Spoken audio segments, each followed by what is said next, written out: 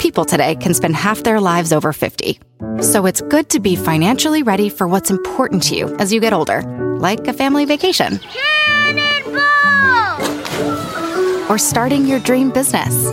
Welcome to Connie's Coffee. How may I help you? AARP's trusted financial tools can help you plan for whatever your future holds. That's why the younger you are, the more you need AARP. Start planning today at aarp.org/moneytools. The Ford F-150 truck drives smart design forward. The standard 12-inch productivity screen helps you get what you need done too. And the available Pro Access tailgate improves access to bed and cargo and utilization of the bed, including when towing a trailer. Together with a wider bumper step, it's easier to access the bed and load in tight spaces. And available Pro Power onboard serves as a mobile power source, providing up to 7.2 kilowatts of power to charge a bed full of electric dirt bikes or run an entire job site worth of tools. I'm still driving my 2016 F-150 truck and 90,000 miles in. As long as I keep it clean, it honestly still looks brand new. I've taken it down snow-covered Forest Service roads, taken it out camping, put a ton of miles on it on the freeway, had 5 adults in the cabin for long trips, and it's been great everywhere. Super dependable. I still love the way it looks, nice and rugged design, but with a super comfortable interior. And I'm still very happy with the quality sound system and heated seats. And since I bought my 2016 F-150 truck, the list of standard amenities that make a truck feel like a luxury vehicle have only grown. Tough this smart can only be called F-150. Find your local Ford dealer at Ford.com. Pro Access tailgate available starting spring 2024. See Owner's Manual for important operating instructions. The NXIVM sex cult, founded by Keith creepy-ass super punchable face Raniere in 1998. At its height, this NXIVM had nothing to do with acid reflux medication and counted thousands of members, including celebrities, heirs, and heiresses who all paid thousands, sometimes millions of dollars to attend a never-ending stream of bullshit classes at various NXIVM training centers. Lying at the intersection of a multi-level marketing scheme, a self-help group, and occasionally an adult summer camp, NXIVM was a true cult. For a few diehards, it kind of still is. People started publicly worrying about how dangerous this cult might be all the way back in 2003, but it wouldn't be until 2017 when the New York Times published an article about one of its former members being literally branded like cattle as a part of an initiation into a secret sex cult within NXIVM, that the group's true and terrible practices will be brought into the light and finally exposed. We'll meet some people, seemingly ordinary people, that so desperately wanted someone to lead them to enlightenment. They allowed themselves to be slowly manipulated into pain to participate in weirder and weirder exercises until they finally agreed to be actual slaves. And part of basically a harem. We'll meet Keith Raniere, the devious and perverted mastermind at the center of all of this, who used his experience at Amway, of all places, a Michigan-based multi-level marketing company, and then borrowed a lot from Scientology to make people think he was some kind of once-in-a-lifetime guru spiritual Jedi who had the answer to all of your and all of the world's problems. But he wasn't, isn't a guru. He didn't have any answers. Not really. Keith Raniere is just a man, a really selfish, sick, and bad man who convinced people that doing what he wanted, even if what he wanted was to sexually exploit and degrade them, was the only way for them to lead an ethical, enlightened life. Now he's in prison, about to be sentenced possibly for the rest of his life. How did Keith manage to keep NXIVM going for almost 20 years? Who the hell is this guy? How did NXIVM and other multi-level marketing schemes keep manipulating people and taking their money? What psychological processes lead to people getting into and then to staying in a dangerous cult? All of this and more on another cult edition of Time Suck. This is Michael McDonald, and you're listening to Time Suck. You're listening to Time Suck.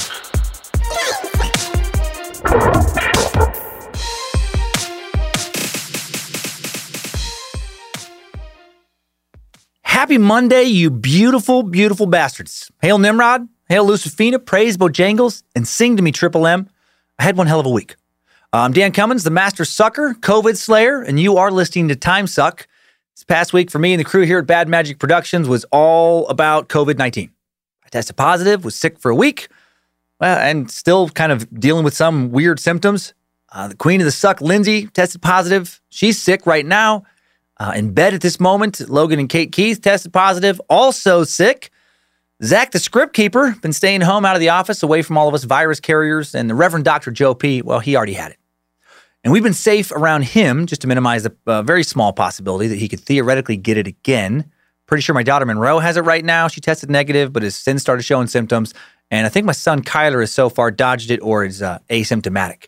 And I'm extremely grateful that none of us ended up in the hospital. We all skipped suffering from any severe and scary respiratory symptoms. For me, mostly about a week of the worst body aches I've ever had, and so many trips to the bathroom that continue. Just the last one was about half an hour ago. Super fun. Pretty sure about McGill popped off my butthole several times. So much fun. All that toilet paper stocked up on months ago has been coming in real handy. So glad it's mostly behind me now. Thanks for the well wishes. I hope you all, if you do get it, and be careful, I hope you don't get it any worse than I had it. COVID's been spiking here in Coeur d'Alene. The hospitals are currently basically at max capacity. Some are at max capacity, shipping people over to Seattle because there's just no fucking beds. Hope that changes soon so everybody who needs medical treatment can get it. Fucking 2020! Let's get some fun stuff now. I've been cracking up this morning at one of Logan Keith, our Art Warlock's new designs. Awesome new law office of Kemper, Yahim, and Kroll Shrub Slut Tea in the store at badmagicmerch.com.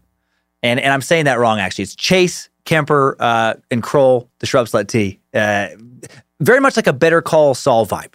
Check it out. It cracks me up very, very much. Also, happy Halloween to everybody. Didn't feel like... Doesn't feel like, Halloween right now, or like Halloween's coming up. It's weird. This year just feels so weird. Time just feels very odd. I don't think a lot of trick-or-treating is going to happen, but you know what? You can dress up at home and just eat your own candy, I guess. I know the NXIVM cult isn't necessarily a spooky topic. Creepy, but not necessarily spooky. But guess what? Have another podcast with nothing but spooky topics. If you want some late October chills, check out Scared to Death if you haven't done so already. Almost 60 episodes now. Literally hundreds of paranormal horror stories that have now been told. Become a creep or a peeper if you haven't done so already. And that's it. I feel a little scattered, but I prepped into the last second. Some heady stuff in this one. I think I got it. I didn't spend as much time on the announcements as the actual narrative. That's where my focus was. And I'm very excited to tell you this story. I'm excited to end a crazy week recording this past Friday and hopefully have a calmer week next week. So let's get to culting. Let's learn about a cult that hung around for roughly 20 years. A cult that is technically just barely still alive. A cult that is fascinating. Let's get to the bottom of NXIVM's pyramid of fuckery. Cult.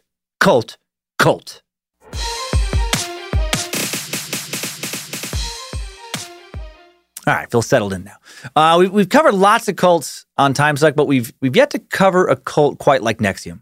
The closest we've probably gotten is Scientology, which only makes sense because NXIVM's founder, Keith Raniere, borrowed some terminology and concepts from Scientology when he was engineering his new cult. Like Scientology, NXIVM posed as an organization providing a path to personal empowerment, an organization that included notable celebrities who made huge donations to the cause. I say posed past tense because while there are still a handful of followers, you can't really become a new follower because the MLM cult that this cult is based in no longer open for business, and its leaders are either in jail or waiting to go to jail.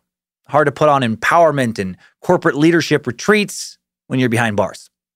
Like Scientology, NXIVM wasn't based in any existing religion or really religion at all. It's the rare Western cult that didn't spring forth in some way from some form of Christianity. Unlike Scientology, NXIVM never able to become classified as a religion.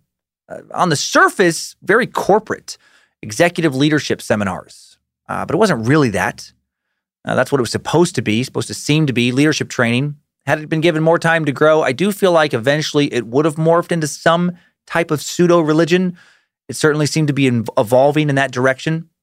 The NXIVM cult blended elements of self-help programs, women's and men's groups, corporate leadership seminars, summer camps even. The thing that Keith borrowed the most from was multi-level marketing, a marketing strategy that actually has a lot of crossover with cult tactics. And within this web of fuckery, a secret group within a group called DOS formed that offered to help women achieve their own empowerment goals by agreeing to become slaves to a female master. A female master who would demand that they have sex with their master, Vanguard, aka Keith Raniere, weird way to become empowered. This whole story is so fucking weird. Some of these women even agreed to be branded like human cattle. They rationalized this as just another exercise, an expression of loyalty, an empowerment exercise, like many of NXIVM's other strange exercises. These assholes sold people on empowerment by getting them to do just the opposite, by getting them to subjugate themselves to another's sick will. Pretty amazing mindfuck to pull off. The only thing NXIVM ever had to do with empowerment was just saying that word over and over. Today, in order to better understand the world that NXIVM was born from, we're going to go over how multi-level marketing and pyramid schemes work, including some of the most famous schemes of all time. Then we'll dive into NXIVM specifically, following the life and times of its supposedly one-of-a-kind genius, really more of a typical master of lies leader, Keith Raniere, right up to and then through the arrest of many of NXIVM's leadership in 2018 on a variety of charges, including sex trafficking and child pornography. And as I record this, the group still lives on with Keith, leading a few devoted, just can't let go followers from prison. I find it especially interesting how fresh all of this is. Most of the cults we've covered here existed long enough ago for us to possibly feel like, wow, can't believe we meat sacks used to fall for that. Thank God we're smarter than that now. Don't get to do that today. People are still falling for this shit right now. Odds are there are other cults operating at this very moment that we will soon, be talking about here on Time Suck, covering in future episodes. Cults yet to be brought down. What's especially troubling about today's cult is how successful its members were and or are. The people who fell for Keith's bullshit, many of them very successful, seemingly very intelligent people. People you wouldn't, or at least I wouldn't, expect to fall into a cult. At least not really, or at least not until you really dive into their story. That makes a little more sense. If you're a big-time spiritual seeker, be careful. You might find that enlightenment you seek, or you might really get taken advantage of. Today's Suck is a good reminder that you always have to keep your guard up. No shortage of con artists out there in the world. Probably never will be. Seemingly successful and confident folks pushing get-rich-quick schemes and hack your brain to solve all your life problems type philosophies still attract a lot of interest. Such a sexier pitch than a pitch of work really hard for a really long time and maybe you'll get ahead. It just doesn't seem to have quite the same appeal, does it? Who wants to just put their head down and bust their ass for years and slowly grind forward when someone else is promising you that you can skip all that shit if you just listen to them and give them some of your money? Give them thousands to quickly earn millions. What are you waiting for? Stop living in fear and go for it. Give me all your fucking money. Personally, I favor a more pragmatic approach. I think your best odds for career success, for example, lie in first assessing where your talents are, and second, looking at the job market, figuring out where your career talents are most suited, figuring out within that slice of the economic pie what you will enjoy doing the most, what will fulfill you the most. Your odds of success always go up if you enjoy what you're doing because then you work that much harder. Then third, give that job everything you have. Don't live above your means. Spend only what you can afford. Make purchases based on need more often than want. But that philosophy, again, it's just not that sexy. Good old pragmatism. Rewarding the patient time and time again, but who has time for patience? We live in a give it to me now society. Let me post those status shots on socials today. My philosophy of personal fulfillment is to write down what you want. Pretty simple. What do you want in a relationship? Write it down. There's power in seeing it written in front of you. What do you want to live? Write that shit down. What makes you feel happy? Write it down. If you're lucky enough to make it to old age, what kind of life do you want to look back on? What would fill you with pride? What legacy do you want to live or leave, when you die? Write all that shit down. Hard to get what you want out of life if you don't really know what you want. You can't just have it be a vague concept and expect to achieve it. I write goals down, specific goals all the time. I write personal reminders. Put those words where I can see them, where I can see them every day, where I can't escape from them, right? You got to do that to hold yourself accountable. And that really is the gist of my philosophy. I could dig into little deviations and, some more intricate details, but that's basically it. And I just gave it away for free like a fucking idiot. Damn it. Didn't even try and make any of you my sex slaves. Didn't even try and charge you $10,000 for a seminar. I don't even have one branded lady, let alone a harem. I'm a shit cult leader. Forget everything I just said, Cult of the Curious member. You'll never be happy or successful unless you buy into my secret esoteric knowledge, okay, motherfucker? You're a dirty little ignorant sad worm, and you always will be until you buy my secrets. Buy my secrets! Let me fuck some knowledge into you. My secrets are mostly conveyed through fucking. Do you want to keep struggling? Or do you want to be fucked into success? Hail Nimrod. Only Nimrod has the answers you seek, and only I am his horny prophet. Really wondering what my neighbors in the office complex are thinking right now. I should start coming to work in my Colt robe to really make them nervous. But seriously, real improvement regarding your life circumstances, emotional or financial, generally takes a lot of focused hard work, right, to make meaningful improvements. Always has, always will. And dirty birds like Keith Raniere, they know that. They for sure know that. Colt leaders of the world, they know that there are always going to be people who just hate to face that fact. There's going to be people, wanting a shortcut, and they're always going to be lurking around to take advantage of those people, to manipulate the desire of those who want some guru to give them a magical shortcut. And speaking of taking shortcuts, let's go over what a multi-level marketing scheme is, right? The promise of a shortcut. More money, more happiness, faster than a traditional job. And MLM, that's what NXIVM started out as. According to a 2017 report, the World Federation of Direct Selling found that there were 116 million independent distributors in the world working under various MLM companies. Is that number way higher than you thought it would be? It's way higher than I expected. MLMs are multi-level marketing companies or businesses that sell their products through distributors rather than through retail or online stores. Pretty simple structure. In a normal or traditional business model, the product goes from the manufacturer to a wholesale distributor, then to a store, then to the buyer. But in MLMs, the manufacturer sends the merchandise directly to the distributor, usually to one person. Where the multi-level part comes in, based on the fact that the existing workers are paid a percentage of new workers' sales, new workers they bring to the company. The more salespeople you personally recruit to sell underneath you, the more money you make. And you need to recruit people to actually have a chance at making any real money in an MLM, because even if you're able to sell your entire inventory, you only make a very small percentage of what you sell, because the MLM company gets a cut and every distributor up the ladder from you gets a cut as well. No one's quite sure when these companies started, doing these tactics, like when MLMs first showed up. Avon seems to be the oldest MLM in the world. At the very least, it's the oldest one still in operation today.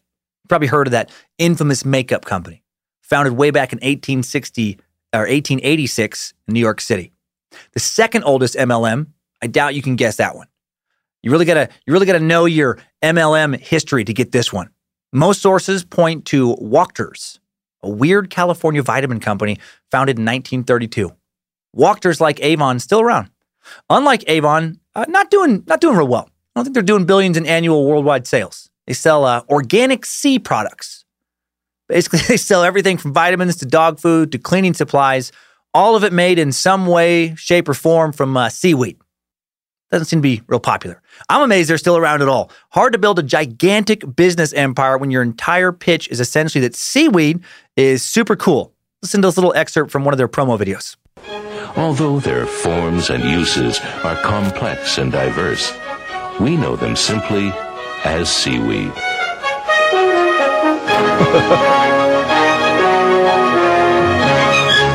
That early 80s promotional video is still the one embedded on their website. Not an indicator that they're crushing it. And this type of business, while not everyone thinks it's ethical, is definitely legal. In 1979, the Federal Trade Commission ruled that MLMs were not illegal in the United States. And in April 2006, the FTC ruled that as long as an MLM company provides appropriate information to prospective participants so they can make an informed decision about whether or not to buy in, it's kosher. Of course, companies don't always do this. And how much information is quote unquote appropriate, that's pretty subjective. Probably the most famous legal American-based MLM company currently is Amway. Company that primarily sells health, beauty, and home care products. Amway founded in 1959, just 12 miles east of Grand Rapids, Michigan, in Ada. I have performed a number of stand-up comedy shows in Grand Rapids over the years, and I have made a lot of jokes about Amway, and they have never gone over well, like at all. It creates a lot of tension in the room. People in an MLM seem to be very sensitive to being teased about it. Always gotten the vibe that folks around, Grand Rapids are real touchy about Amway being labeled as a multi-level marketing scheme, probably because that's exactly what the fuck it is. It's not a pyramid scheme, but it is an MLM. How does Amway work? They make home, beauty, and nutritional products, stuff like bleach, dish soap, meal replacement bars, smoothies, lotions, toothpaste, whips, throwing knives, satanic altar candles, cock rings, pipe bombs, robot spider monkeys, and more. I might have made up those last few, but the rest were legit. And they sell a lot of this shit. They do almost $10 billion a year in sales. Some years they have done $10 billion in sales worldwide. They're huge. And each Amway product is assigned a certain point total. And the more products you sell, or those you've recruited to sell underneath you sell, the more points you earn. And the more points you earn, the more money you make. Simple, right? Not really. I would have to study their fucking point system for at least 2-3 days to get my head mostly around it. It's a complicated, in my opinion, algorithm that factors in how many points each person beneath you sells, also factoring in how far those people are beneath you level-wise, also factoring in a certain percentage of each sale you make that changes based on the total volume of sales you and those beneath you make, and well, it makes my head hurt. Many pages of diagrams and equations are required to explain it all in their own company literature. I downloaded some PDFs, I watched some of their tutorial videos, and it still feels very confusing. But I'm sure the right charismatic Amway seller could break it down, and if I wasn't so skeptical, have me convinced that not only is it easy to understand, it's also impossible not to make so much money. What are you doing not making all that Amway money? I don't know. It just all feels very less than honest to me. Just less than honest. Like, why not just buy shit from a store? Buy it directly. It's a more pure transaction to me. But if it works for you, fine. I mean, their products do look good. And if you don't feel taken advantage of, maybe you're not being taken advantage of. Just not for me. I remember being approached about Amway by the brother of a girl I was dating right after high school. And my immediate reaction then was, I don't want to be the guy hassling everyone I know to buy fucking soap and vitamins. Still feel that way. And Avon and Amway and Walker's weird seaweed shit vitamins. Just 3 of so many MLMs worldwide. So many companies offering new recruits the opportunity to start their own business under a parent company. And these MLMs almost always make lofty promises about how much people can earn just right away, just a few months. Start making millions now. Don't miss out on a once-in-a-lifetime wealth-building opportunity. These companies set you up with your own business for a small percentage of the profits. And in turn, you get to empower people to start their businesses. It's an empowerment train. Choo-choo, all aboard the empowerment train. MLM companies tend to really push a perceived sense of autonomy and empowerment. You're not buying into a shitty business model. You're starting your own small business. You're a business owner, asterisk. You're a business owner who has to sell their products, which on the surface isn't so different than owning like a franchise, like a Sonic Drive-In or Taco Bell, except here's the big difference with me. If you own a Taco Bell, you're not badgering your grandma to also own a Taco Bell. You're not telling her that she should also open a Taco Bell and then convince her friends to open more Taco Bells underneath her Taco Bell. You're not starting a pyramid of Mexican pizzas and Locos Taco Supremes. Does that make sense? I think you can see why a lot of people find MLMs, at the very least, just super fucking annoying. You're not just trying to get new customers all the time, like a normal business owner. You're trying to indoctrinate your customers into selling the same shit that you're selling. And in that way, to me, it feels culty. One newer MLM I find especially shady is LuLaRoe, founded in 2012 in Corona, California. They sell women's apparel. Unlike Amway, which does not require you to buy any inventory, you just, direct people to Amway's website. Like it's like you have a little derivative slice of their website, so you get your points and all that shit. With LuLaRoe, you have to buy their inventory and then sell it. So a lot more risk with their business model. And when they first hit the scene, you had to buy $6,000 worth of shitty women's clothes to get started. $6,000. That's a big commitment right off the rip. Enough to really fuck over someone who's only getting into LuLaRoe in the first place because they're low on cash. And then, once you spent that money, you don't get to choose your inventory. You didn't. The company sent you whatever was in stock, and then you were expected just to sell it. LuLaRoe currently has more than a dozen big lawsuits pending against them from disgruntled former consultants. I hope it bankrupts them. Now you only have to spend $495 and you get to pick your products. Products that are notoriously shitty, very low quality. But people keep signing up thanks mainly to the testimonials of a few members who have legitimately become millionaires selling this stuff. And you can technically become a millionaire by joining an MLM. That's the big appeal. That's the basic dream they sell you, an almost limitless financial ceiling, which is true technically.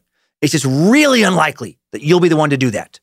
According to the Consumer Awareness Institute, only 1/4 of people who get involved in MLMs manage to actually ever make any money at all. 75% of the people who try this shit, 3 out of 4, will literally never, ever make any money. None at all. Of the 25% who will make money, 14% will make less than $5,000 total.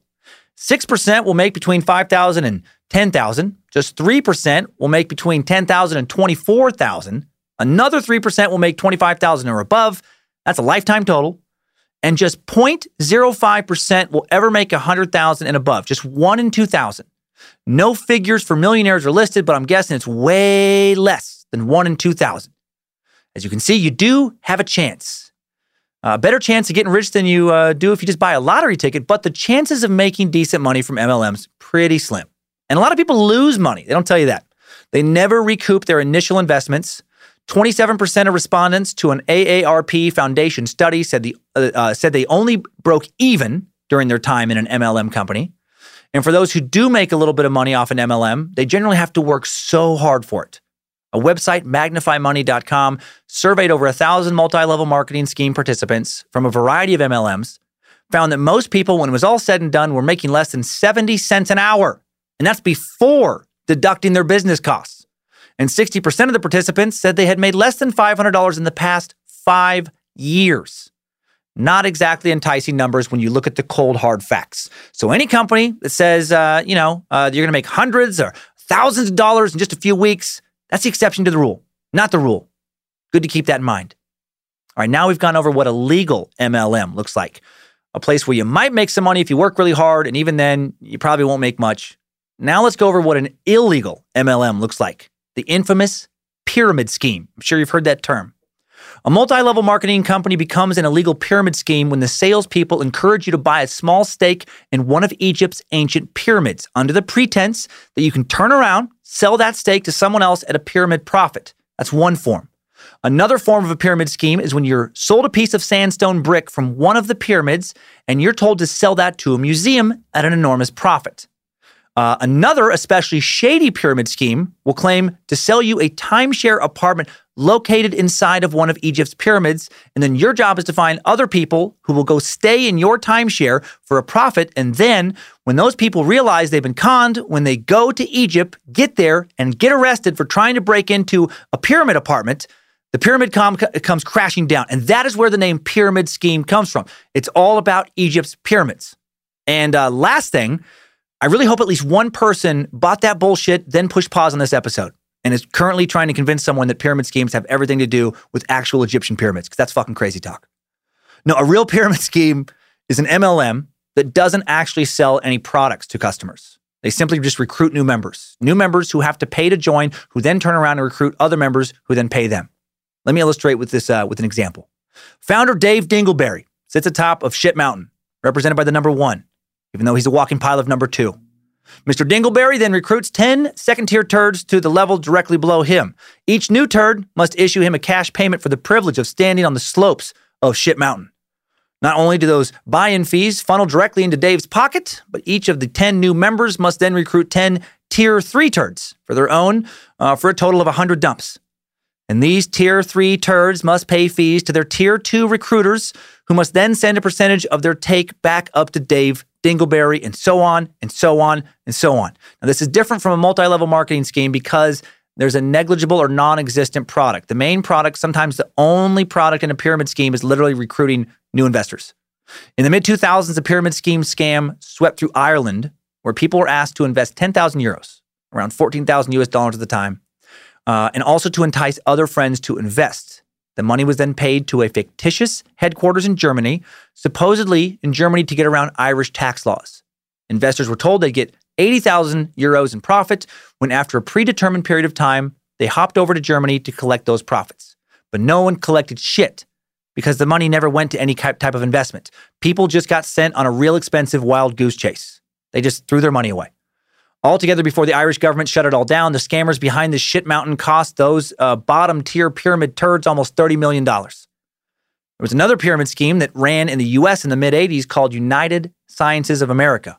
William Shatner, Captain Kirk, endorsed them. And while I couldn't find a video of him speaking to this, searching for that video led me to William Shatner singing Elton John's Rocket Man at the 1978 Science Fiction Film Awards. And I need to share a snippet of this, because it is one of the biggest, what the fuck is going on here clips I've come across in quite some time. Please listen to this. I think it's gonna be a long, long time till touchdown bring me round again and find I'm not the man they think I am at home. Oh, no, no, no. I'm a rocket man. What the fuck is going on there? Who thought that was a good idea? I have no other info to share about the United Sciences of America pyramid scheme. I literally brought that one up just as an excuse to play part of that clip for you. You're welcome. Please listen to the rest of it if you ever get a chance. The link is in the YouTube or in the show notes. Now let's round out our understanding of these type of scams by talking about another racket related to MLMs and pyramid schemes, and then we'll move on. This is the Ponzi scheme. With Ponzi schemes, investors give money to a portfolio manager. Then when they want their money back, they're paid out with incoming funds contributed by other investors, later investors. So unlike a typical pyramid scheme, there's just two levels. There's the manager level. The manager makes all the money. And on the other level, there's everyone risking being royally fucked over by said manager. The scheme is named after one Charles Ponzi, an Italian man who a century ago in Boston, Massachusetts, figured out that international reply coupons, a type of document you can send with a letter to pay postage for the reply, could be exchanged for stamps. Now, the U.S. Postal Service stopped selling these in 2013 because not enough people wanted them and because they're fucking confusing. I know a scheme based on coupons and stamps sounds stupid and boring. Stay with me. It only started out as being about that and then quickly became its own thing. In places where the value of the currency was low, like post-World War I Italy, these IRCs could be bought in exchange for stamps in the U.S. where they had a higher value.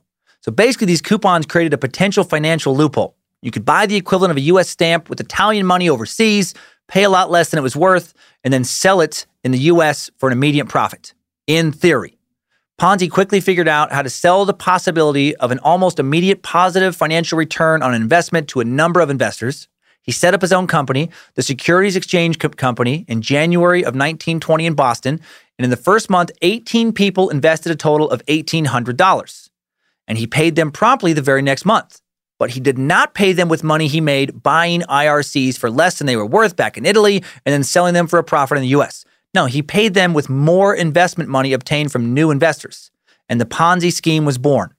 As time moved forward, Ponzi realized it was actually way harder to change the IRCs into cash than he'd first assumed. It worked in theory, but not in real life. And the more IRC exchanges he sold, the more impractical it became to cash them all in. It became a logistical impossibility. For example, for the initial 18 investors of January 1920 for their $1,800 investment, it would have taken 53,000 postal coupons to realize the profits he sold them on getting. That's a lot of coupons.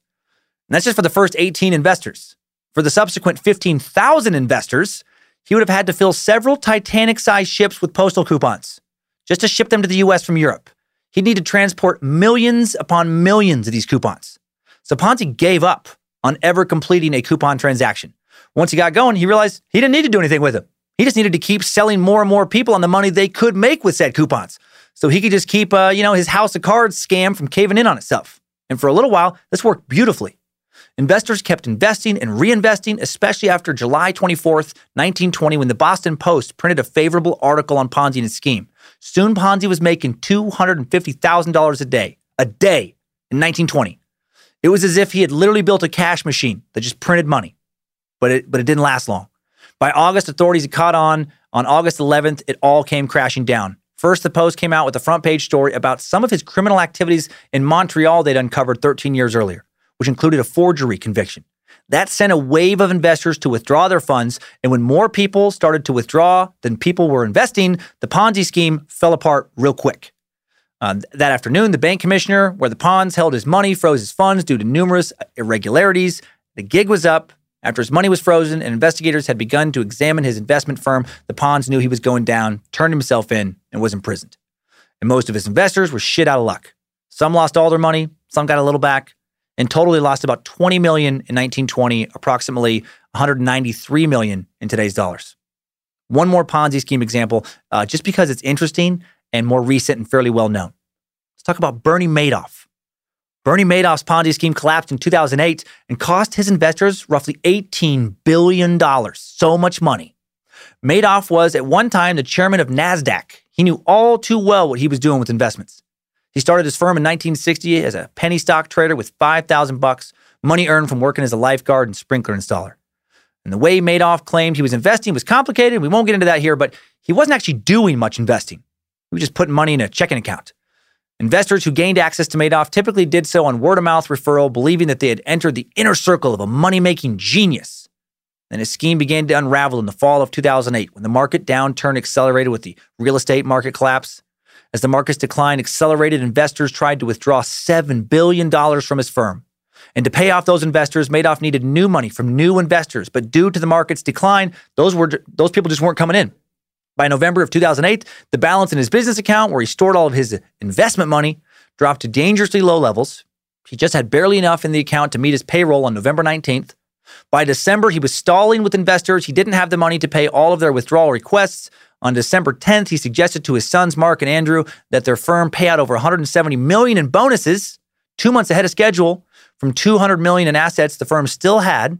Mark and Andrew confronted their father, asking him, what are you fucking doing? How can the firm pay bonuses if they can't even pay investors?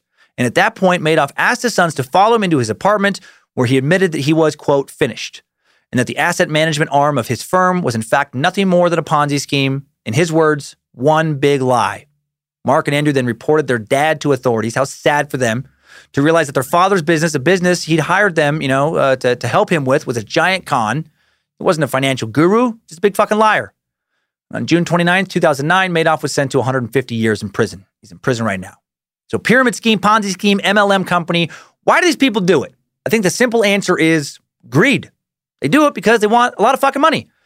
This type of crime, when you can get away with it, it pays a lot more than running a legitimate investment company.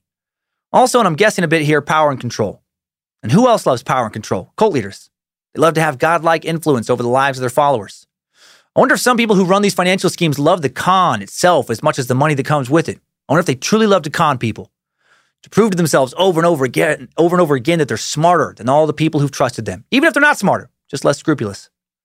And what about the people who buy into these schemes? Why do they keep falling for too good to be true investment promises? Some MLMs are able to drag their profitless participants along the ride for years. How?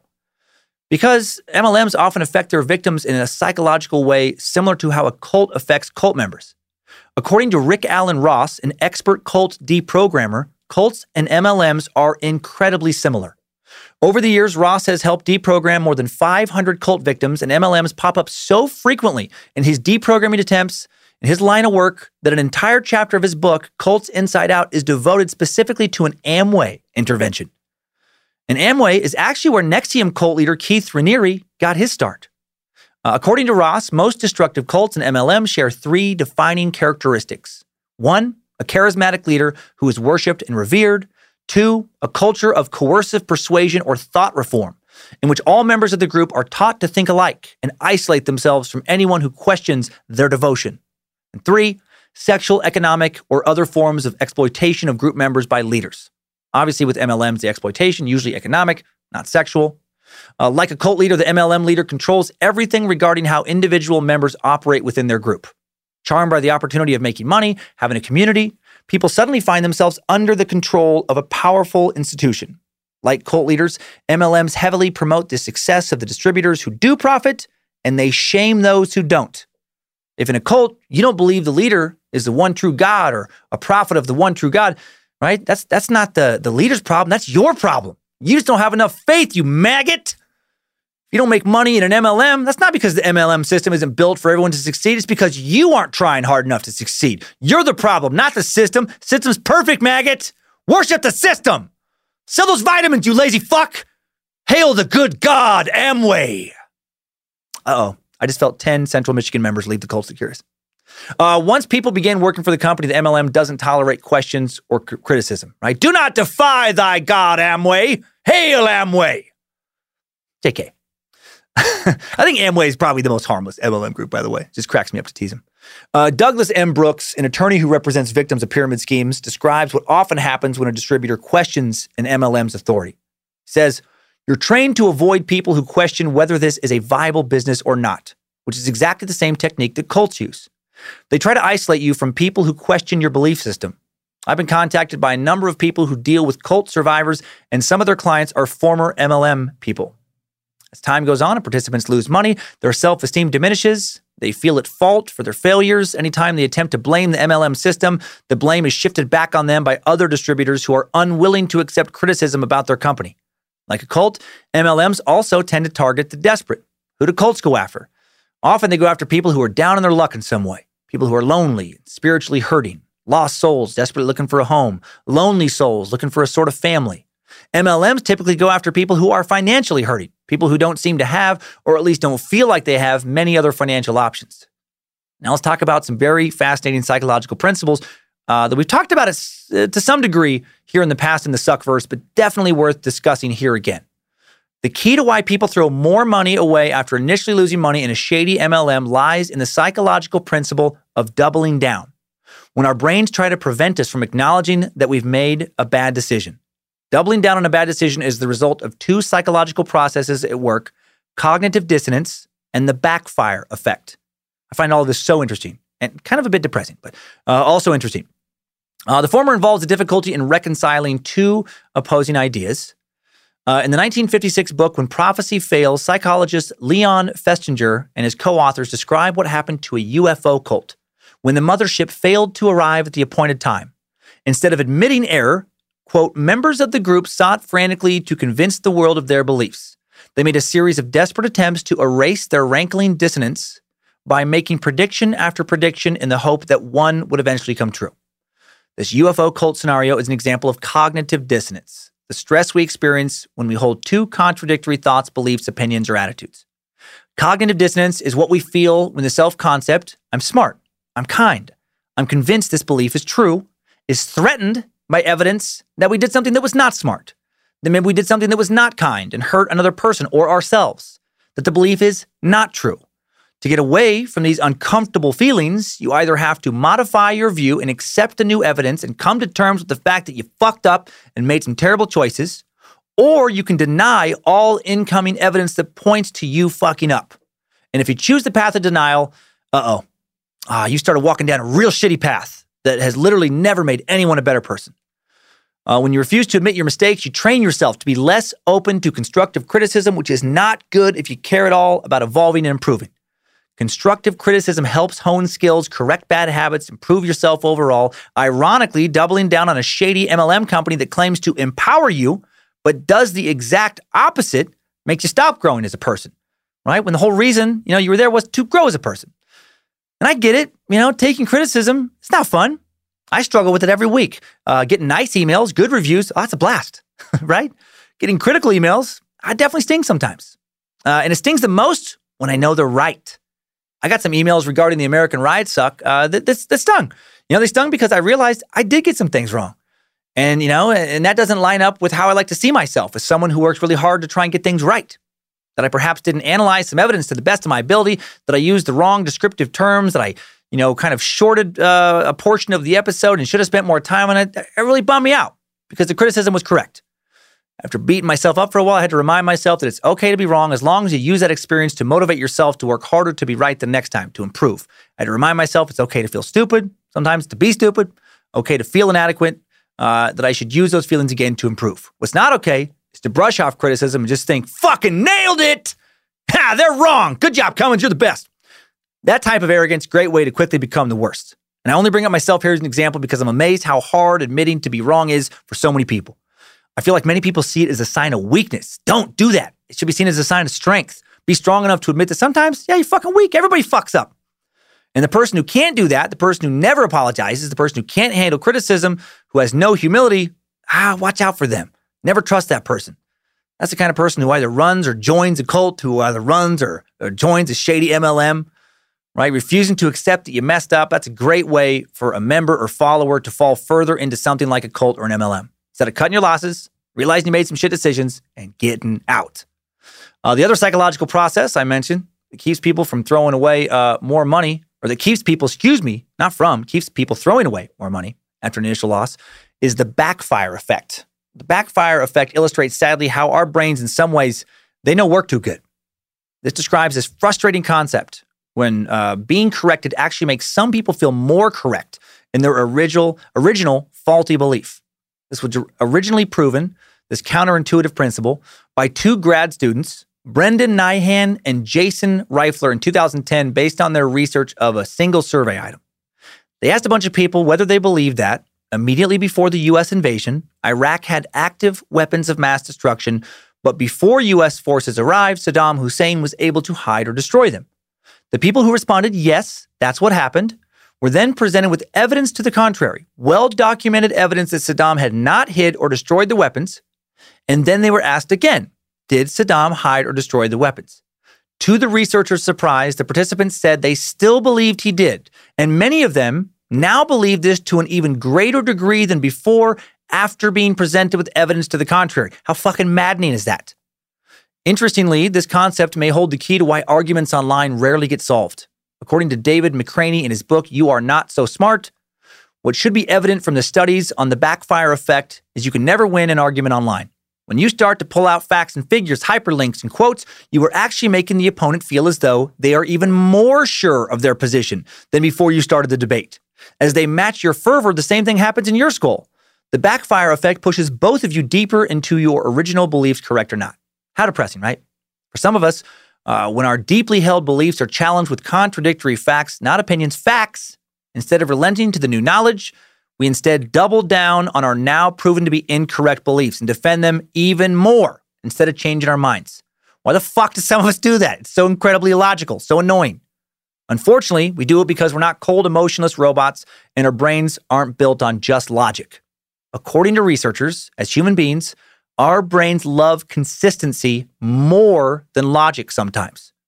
We want to stay consistent with our self-image, and we prioritize information that is consistent with our current beliefs over other information, even when the other information is actually correct.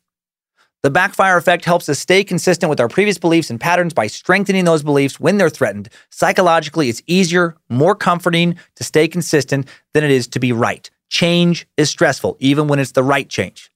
And right there, that's why it's so hard to fucking argue about politics. Doesn't matter if you're right. Some people will just never ever hear your truth or the truth. And this is also why it's so damn hard to get some people out of a cult or to get them out of an MLM, right? Or in the case of the NXIVM cult, why it was hard to get people to recognize they were in an MLM and in a cult. The more facts people threw at them about how shitty their cult was, the more they doubled down and defended it, the more entrenched they became. And this is why, and I know this sounds crazy, if a cult ever gets their hooks into one of my kids, it's going to be real hard for me not to just straight up fucking murder the leader. Feels like killing them would be a lot easier than trying to deprogram the followers, right? Murder. Sometimes I am very much morally in favor of it. Not kidding. Too bad no one killed Keith Raniere. Long time ago. The world would have definitely been better off without that son of a bitch, that pile of shit. All right, let's explore the formation of Keith Raniere's manipulative MLM sex cult now in today's TimeSuck timeline. Right after today's sponsor break. This show is sponsored by BetterHelp. If you suddenly had an extra hour show up in your day every day, what would you do with it? Work out, sleep, read a book, play Fortnite, call your mom, take judo lessons, finally watch all the episodes of Shameless? A lot of us spend a lot of our time wishing we had more time. But why? Time for what? If time was unlimited, how would you use it? The bad news is that you're not going to get that 25th hour. But what you can probably do is reprioritize where you spend some of your time. Therapy can help you find what matters to you so you can do more of it with your time. This year, my health is more important to me than cranking out another stand-up special as fast as possible. So I canceled a tour, sacrificed that income, and decided to spend a lot of the time I just got back working out more, resting more, relaxing more, and enjoying time with family, friends, and just myself. And I'm so glad I did. I feel better than I have in a long time. And my BetterHelp therapist, Debbie, was very helpful in getting me to make the decision to pull back. Thank you, Debbie. If you're thinking of starting therapy, give BetterHelp a try. It's entirely online, designed to be convenient, flexible, and suited to your schedule. Just fill out a brief questionnaire to get matched with a licensed therapist and switch therapists at any time for no additional charge. Learn to make time for what makes you happy with BetterHelp. Visit BetterHelp.com/timesuck today to get 10% off your first month. That's BetterHelp, HELP.com/timesuck. After years of fine print contracts and getting ripped off by overpriced wireless providers, if you've learned anything, it's that there's always a catch. So when you hear that Mint Mobile wireless plans are $15 a month when you purchase a 3-month plan, you're probably thinking, what's the catch? Well, there isn't one. Really. They cut the cost of retail stores and pass those sweet savings directly to you. It's pretty simple. Mint Mobile is here to rescue you with premium wireless plans for just $15 a month and no catch. All plans come with unlimited talk and text, plus high-speed data delivered on the nation's largest 5G network. And you can use your own phone with any Mint Mobile plan and bring your phone number along with all your existing contacts over. And in addition to saving money, like over a 50% price drop from what I was paying before, the network quality, in my experience, is better than it was with my old service provider. To get this new customer offer and your new 3-month unlimited wireless plan for just $15 a month, go to mintmobile.com/timesuck. That's mintmobile.com/timesuck. Cut your wireless bill to $15 a month at mintmobile.com/timesuck. Additional taxes, fees, and restrictions apply. See Mint Mobile for details. Thanks to Rocket Money, I canceled a membership to a gym I used to go to, where I continued to pay a monthly membership for a couple of years after I stopped going. I didn't even recognize the charge. Rocket Money found it, though, and it was canceled. Rocket Money is a personal finance app that finds and cancels your unwanted subscriptions, monitors your spending, and helps lower your bills so that you can grow your savings. Rocket Money will even try to negotiate lower bills for you by up to 20%. All you have to do is submit a picture of your bill, and Rocket Money takes care of the rest. They'll deal with customer service for you. Rocket Money has over 5 million users and has saved a total of $500 million in canceled subscriptions, saving members up to $740 a year when using all of the app's features. Stop wasting money on things you don't use. Cancel your unwanted subscriptions by going to rocketmoney.com/timesuck. That's rocketmoney.com/timesuck. rocketmoney.com/timesuck. 1 in 5 Americans have learn a new language on their bucket list. If that's you, make 2024 the year you finally check it off the list with Babbel.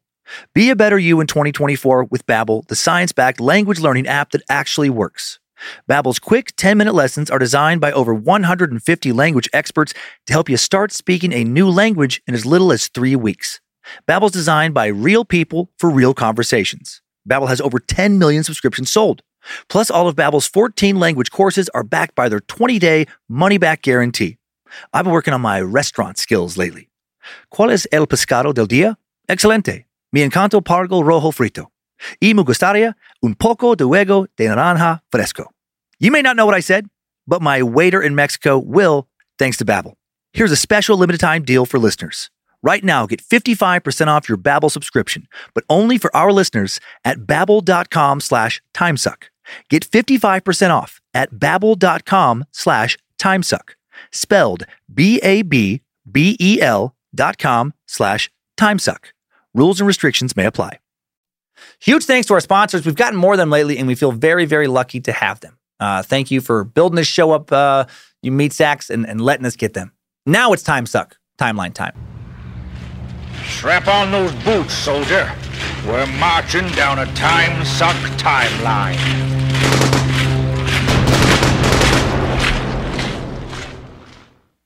On August 26, 1960, Keith Raniere is born in Brooklyn to middle-class parents, and with his arrival, the sky above New York suddenly crackles with explosive lightning. Angels fill the sky and blast their heavenly trumpets to announce his important entrance.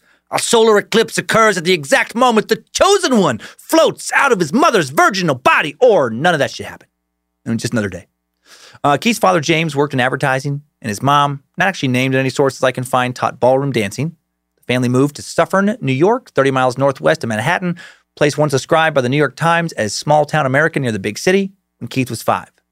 Neither parent, as far as I can tell, seemed to recognize that Keith was some sort of once-in-a-lifetime prodigy, a spiritual master.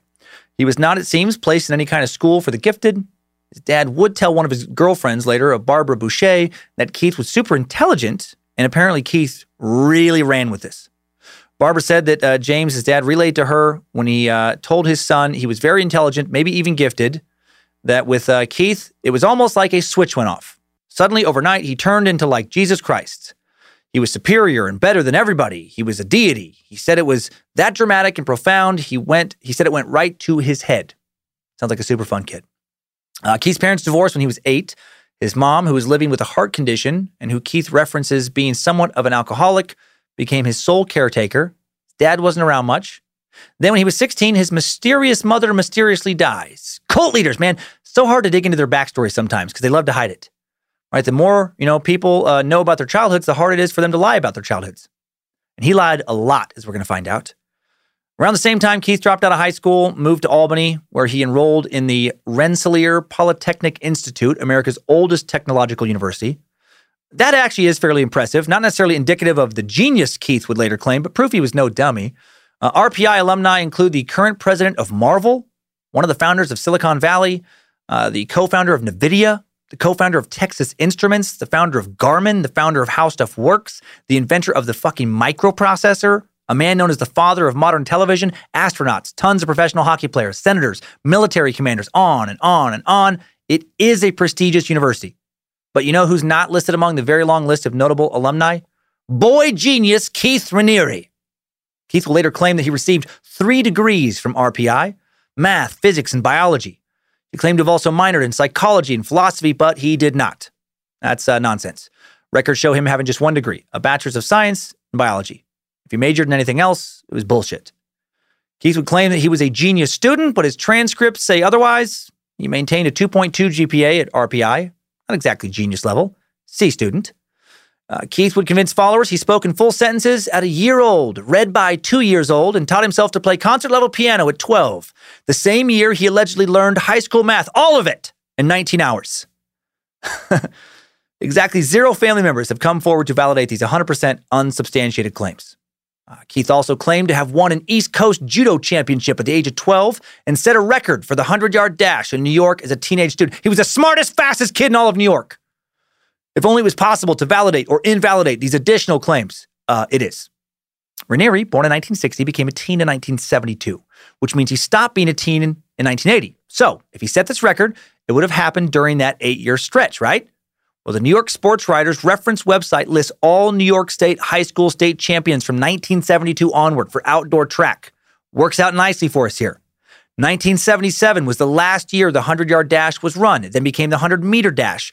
And those state champions also listed. And Keith Raniere not listed on this fucking website anywhere. Weird that the kid who set the state all-time record never even won state. And what about his judo champion claim? Raniere was 11 in 1971, the age he most often claimed he won that judo championship. Searching 1971 and going every year for a decade on either side of 71, there is not a single news report of Raniere winning any judo championship in any of the 5,100 newspapers archived by newspapers.com, including Raniere's hometown newspaper, the White Plains Journal-News, White Plains, which might have thought it was newsworthy that an 11-year-old hometown boy defeated the assembled judo masters of the fucking entire East Coast. Another obvious lie. The only proof that Keith ever did this shit is Keith saying he did this shit. And big thanks to investigative journalist Frank Parlato, a man who helped take down Keith Holt for that information. Frank used to be the group's publicist before then dedicating his life to destroying this group once he found out how terrible they were. So yay, Frank. Hail, Frank! Keith also claimed to possess one of the top IQs in the entire world. This is my favorite nonsense claim of his. Because it's so over the top. A Forbes article, he was on the cover of Forbes in 2003 when they were real suspicious about this guy. They were talking about how he's just a weird executive coach. Stated that he claimed that his IQ was 240. 240 is fucking absurd. Any score over 160 is considered genius. The highest official score ever recorded, Marilyn Vossant, Parade Magazine's Ask Marilyn advice columnist, who logged a score of 228 as a kid, recorded in the Guinness Book of World Records. So how did Keith score over 30 points higher than that? The short answer, of course, is that he didn't. Another lie. He used with great success to get people to follow him. His fake IQ, one of his biggest selling points, one of his most important recruiting weapons. He convinced follower after follower he was literally the smartest man in the fucking world. And he had kind of proof for this, kind of.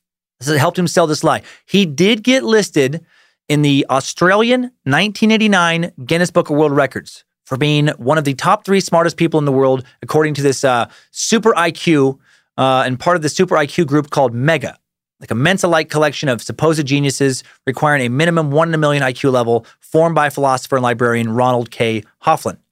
But then this record was taken out of the book the very next year, and it never showed up in any other country's editions. In 1990, Guinness worldwide retired the highest IQ category after concluding that IQ tests were too unreliable to designate a single record holder. Weird coincidence. Almost seems like after reviewing Keith's record, they realized he'd conned them and they should just get this shit out of the book. If the people at Guinness won't accept a record, you know it's nonsense, because they accept almost fucking everything. There's people with their names in this book for most toilet seats broken by the head in 1 minute. 46 by Kevin Shelley. Most watermelons chopped on the stomach in 1 minute. 25 by Jim Hunter. Right, their names are in the book. Keith, not so much.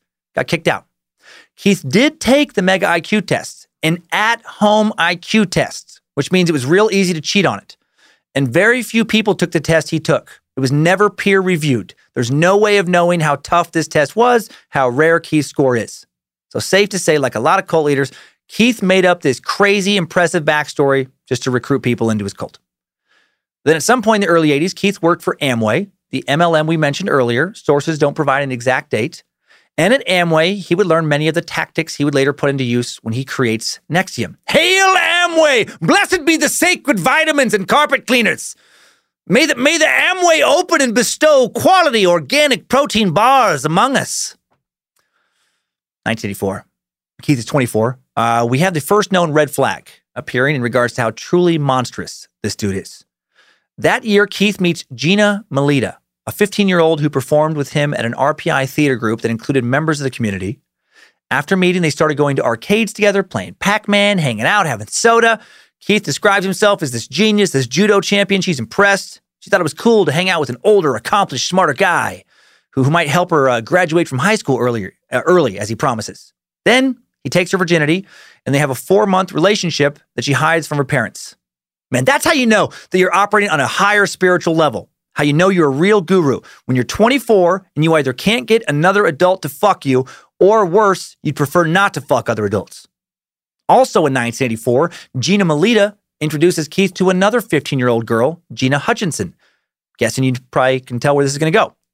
Gina's older sister, Heidi, goes to the cops, accusing Keith of having sex with her underage sister after catching Keith sneaking into her little sister's room one night through her bedroom window. Another indication of greatness when you're old enough to be a doctor and are climbing into the bedroom of a 15-year-old at night. Too bad Gina's dad wasn't home. Man, some 24-year-old breaks into my daughter's fucking room. I'm going to take great pleasure in taking some fucking batting practice swings against their skull. I'm going to paint the wall with their fucking brains. I hate this guy so much. Have you seen pictures of him, by the way? He is so fucking punchable. And he looks like the dude who would do this. He straight up just looks like a pedo. And that's coming from a dude rocking a real creepy stash at the moment. I hope Keith gets savagely beaten in prison. Keith told Heidi he was an enlightened being, and that Gina was spiritually older than her physical age. That's a new one. No, I was not molesting a 15-year-old. I was having sex with a 30-year-old. She is older than me, spiritually. He tells authorities that Gina is a Buddhist goddess, and that the two of them are meant to be together forever. And then charges are never pressed against him because he convinces Gina's parents that he's going to marry Gina. He does not. Years later, so sad, when Gina is 33, she goes to a Buddhist monastery in Woodstock, New York, and shoots herself in the head, killing herself. Hard not to wonder if Keith sent her down the path that eventually led to that sad and tragic conclusion. Dude is fucking poison. Around 88, Keith moves to a townhouse in a middle-class suburban development in Half Moon, just a few miles from Clifton Park's cluster of chain stores and restaurants in Albany. Years later, when he starts NXIVM, followers will flock to Albany in droves. But before NXIVM, there is Consumers Byline. This is the first MLM Keith founded. He does this in 1990. It sells groceries, other goods at a discount to those who sign up for memberships. Members are responsible for recruiting other members. At its height in the early 90s, Raniere has 250,000 distributors nationwide and 173 direct employees. Local papers in Albany portray Keith as an eccentric, appealing genius, noting that he only slept a few hours a night. He's working so hard. He could juggle. He could ride a unicycle. How did the paper know he was a genius? How did the paper know he was sleeping a few hours a night? Because he told them. No other proof. Also in 1990, Keith, the future benevolent guru, allegedly rapes another kid, a kid much younger than the other kids. As super geniuses are wont to do, he hires a 12-year-old dog walker who was unnamed in the paper that broke the story, the Albany County Times-Union. Keith appears to have hired her to groom her and get close to her, showering her with attention before he takes her virginity. He's fucking 30 years old. She's 12. This guy has followers dancing in support of him outside the prison where he's being held right now. So fun! Why do they support him still? Cognitive dissonance, backfire effect, doubling down. According to the Times-Union, this young woman, this girl, said she had sex with Keith at least 60 times, including in the office for his members-only buying club, Consumers Byline, where her mom worked. That's how he met her. She later grew so uncomfortable with their relationship, she ran away from home, went to the police in 1993. There wasn't enough evidence, though, to charge him based on her confession, and she was too uncomfortable to wear a wire and get Keith to admit to it. So he gets away with it again. 1991. Keith meets Tony Natalie, an actual grown-ass woman who would become his girlfriend for several years. They met at a Holiday Inn near the Rochester, New York airport. In 91, Keith's multi-level company, Consumers Byline, rapidly expanding. He's coming to the Holiday Inn to pitch Natalie and her husband to become new members. With some cajoling from her then husband, Natalie decides to hear Raniere out despite being burned previously by a different MLM.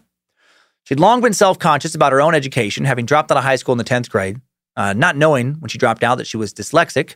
When she heard Keith speak, she was convinced he was the real deal. He was a genius. He said so, and he would make her rich. He also said so. Natalie and her husband bought into Consumers Byline. They went on to become top sellers in the Rochester area, often traveled to Clifton Park, the Albany suburb where Raniere lived, to visit Keith at the company headquarters. First time they visited, Raniere noticed the smell of cigarettes on Natalie, she later said. He asked if she wanted to stop smoking. She told him, yeah, she did. He proceeded then to lead her to a quiet room, and they talked about what made her nervous, about what made her anxious. He touched what he called her trigger points on her hands, telling her to touch them whenever she got the urge to smoke. When she returned, Natalie's husband asked what took them so long. Lost in conversation and in something of a meditative state, she thought it had been about 15 minutes. Nope, he told her it was more than 2 hours, because the dude hypnotized her. We'll talk about that later. Within a year, like literally hypnotize her. Within a year, Natalie and her son now moved to Clifton Park after Raniere secures her a job with the skincare company that Consumers Byline had partnered with. And then it wasn't long before Natalie's marriage ended and she took up with Keith. Man, how fucking pissed was her husband? He talked her into joining Keith's MLM, and then this dude seduces her away from him. How much does this guy want to kill Keith? I am continually surprised that more cult leaders are not murdered by the family members of their followers. I truly am. Also, this little example shows how smooth Keith could be. How did he steal Natalie away? Well, there's some hypnosis stuff we'll get into later, but also he was a really good listener. In some interviews I watched with former members, they talked about how Keith could make you feel like you were the only person on earth, right? They talked about how he has this gift, this ability to listen so intensely, to focus on you so intensely. How could he make it seem like your problems were the only problems that mattered in moments when he focused on you? He made you think that he knew how to fix you. I've heard followers of Jim Jones, David Koresh, other cult leaders talk about them in similar ways. He was able to do that because these guys know how to prey on people. They know who to prey on. They know what people need. Attention. Just basic need to feel cared about attention. They know how important that is to us. How many of us desperately want someone to really, really listen, to really focus on us, to have someone who really, truly seems to care about our struggles with the human condition? All of us want some form of that. And a lot of us sadly don't get it from our current friends or partners or families. And these cult leaders, they fucking know that. It's like if we were all plants, they know how to recognize which of us are the driest, which of us need the most water. And then they just give us that water. And it feels so good. We feel just, so loved and understood when really we're just being manipulated. Fucking predators, man. Narcissistic predators who have no problem manipulating others to put them under their control. 1993, the New York Attorney General files a lawsuit against Consumers Byline, accusing it of being a pyramid scheme, because it is. Raniere claims that his company does not require its distributors to pay for the opportunity to sell memberships or earn commissions on the sales of the people recruited below them. People who wanted to could pay separately for the membership in the buying club, he said. The New York Attorney General, however, is like, nah, fuck that. The Attorney General feels that the difference between people who pay for membership and those who don't is fictional.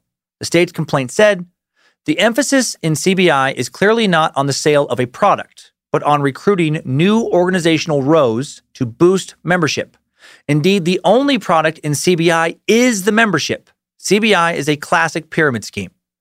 When served with this lawsuit, Raniere admits to no wrongdoing, settles with the state for $40,000. He makes changes, tries to walk his company back from being a pyramid scheme to a legal MLM, and then he closes shop in 1997 when he can't do that, and he closes under a mountain of lawsuits.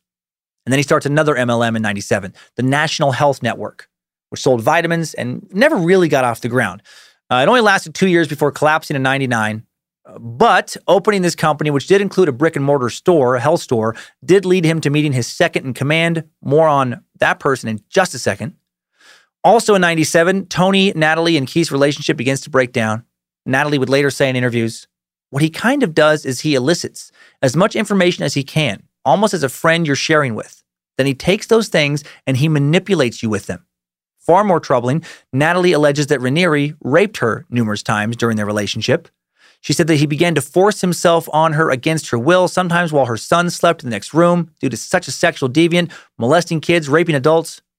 In a 2011 statement to the police, Natalie wrote, "Prior to leaving him, I was raped repeatedly by Raniere, each time with him telling me it was harder on him than it was on me, and that we needed to be together so I could share in his energy." Gross. Natalie sent her son to live with his father in 98, left Keith in 99. A little over a year before Natalie left, in late 97, Raniere meets a psychiatric nurse, Nancy Salzman, at the health food store he owned in Clifton, the one he tried to launch that MLM off of. Nancy will become his second in command. These two wackadoodles really hit it off. Keith told her he was an enlightened being, a world-class genius who wanted to share his gift of enlightenment with humanity. And Nancy buys this bullshit because she is also crazy. Nancy's a con artist. When she met Keith, she was super into hypnosis and neuro-linguistic programming, a method of changing another person's thoughts through communication techniques. Awesome cult recruiting tool. She was a trained hypnotist. Cult expert Steve Hassan thinks she taught Keith, who was very interested in hypnosis at the time, how to literally hypnotize people into following him. In an interview with Vice, Hassan said, "I've talked to more than a few ex-members now who talked about their first meetings with Keith. They have no memory of what happened. These are 2 or 4 hour meetings." Remember that meeting earlier with the smoking thing. "As an expert who studied NLP, I think that's indicative of them being put into a hypnotic trance state and specifically giving a suggestion that they'll have no recollection of later when it's, what was said or done." How fucking scary, being hypnotized into joining a cult, being brainwashed that way into buying his bullshit. Dude was a fucking evil wizard.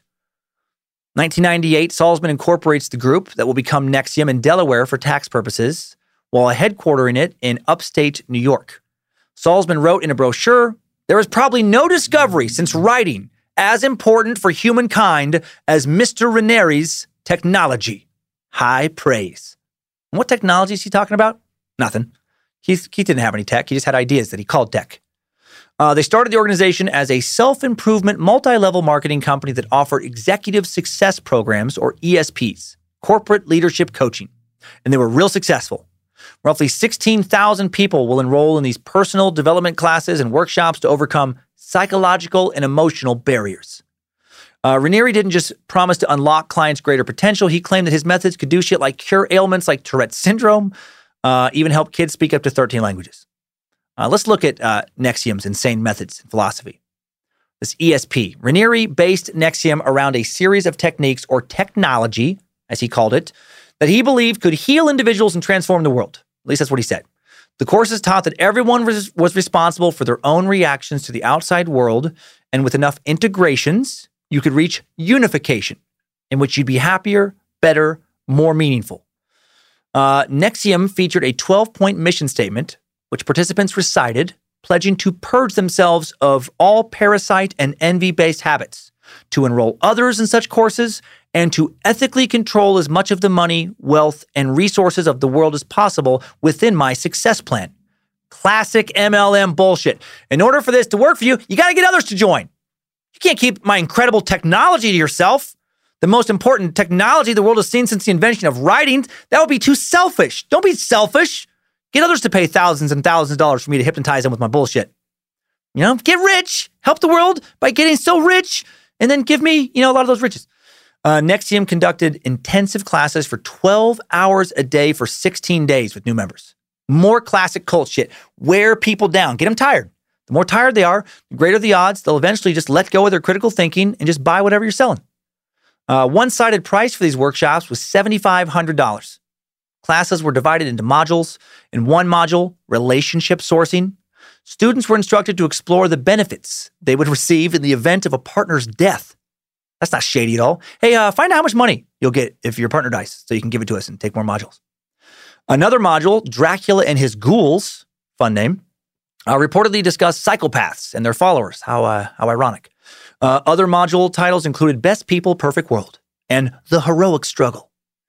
NXIVM also offered the Rainbow Cultural Garden, an attempt to raise super kids by immersing them in a different language each day of the week from infancy. Children spent most of their time away from their parents in this module, thus making them ripe for cult indoctrination. And not, terrifying at all that this is, a module run by a fucking pedophile. Another group, JNES, claimed to be about the empowerment of women with multi-day training courses using core NXIVM materials.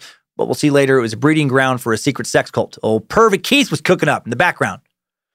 Photographs of Raniere and Nancy Salzman were displayed during all of these seminars, which always concluded with participants having to show gratitude to the two leaders. Cult, cult, cult. This gratitude portion, so critical to turning from an MLM into a cult. Fine line between demanding gratitude and encouraging worship. And these courses were tiered, kind of like in Scientology. You know how you can pay to level up, you could buy more secret and sacred knowledge. With NXIVM, you paid thousands to take a series of initial courses, and then you were offered the opportunity to pay far more for advanced classes taught by people with no teaching accreditation. As members leveled up, they earned new fun sashes. That's super fun. You paid millions to get a sash. Each sash denoted a different enlightenment status. The NXIVM classes' rank was signified by the wearing of these colored sashes, very similar to how colored belts are used in various martial arts classes. You want to be a 6-degree spiritual enlightened black belt? Cool. Just get down on your knees and suck Keith's dick. I mean, pay thousands to take his classes and suck his dick. Or if you're lady, and preferably no older than 15. Each color in the hierarchy, not only a higher state of self-awareness, but also reflected a member's ability to recruit more members. The process for moving up in rank was up to the leader, Keith. Raniere, who wore a white sash, always claimed to be a student, a forever student, the humble master. Generally involved taking more classes, paying more money, and of course, recruiting new members. White sashes were for students, those who had just joined. Anyone who paid to join got a white sash.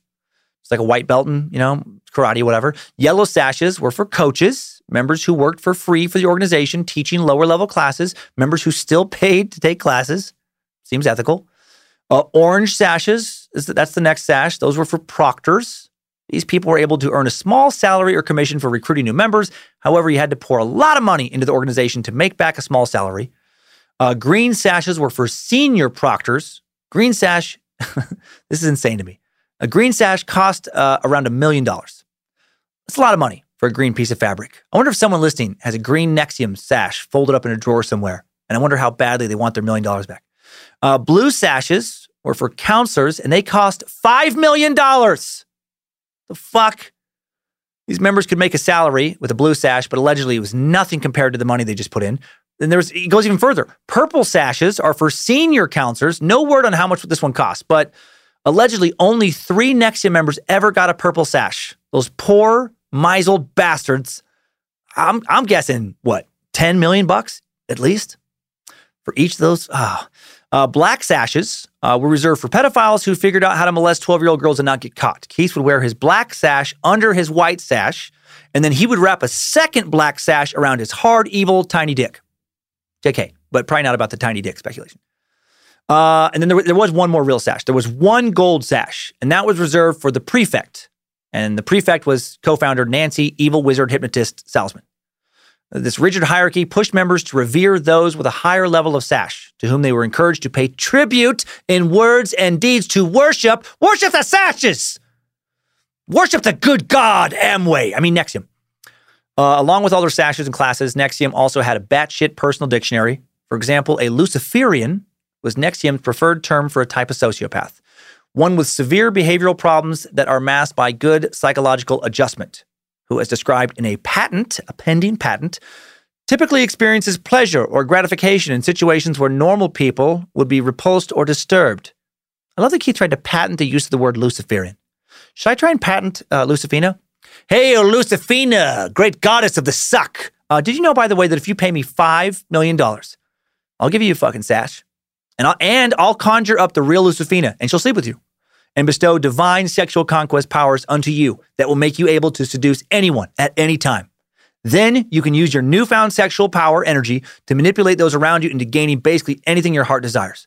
And Lucifina will even change gender. She's gender fluid to appeal to whatever your sexual preference is. She could be a man. She could be a woman. If you don't believe me, well, just give me that $5 million and I'll disappear and go live on a beach somewhere.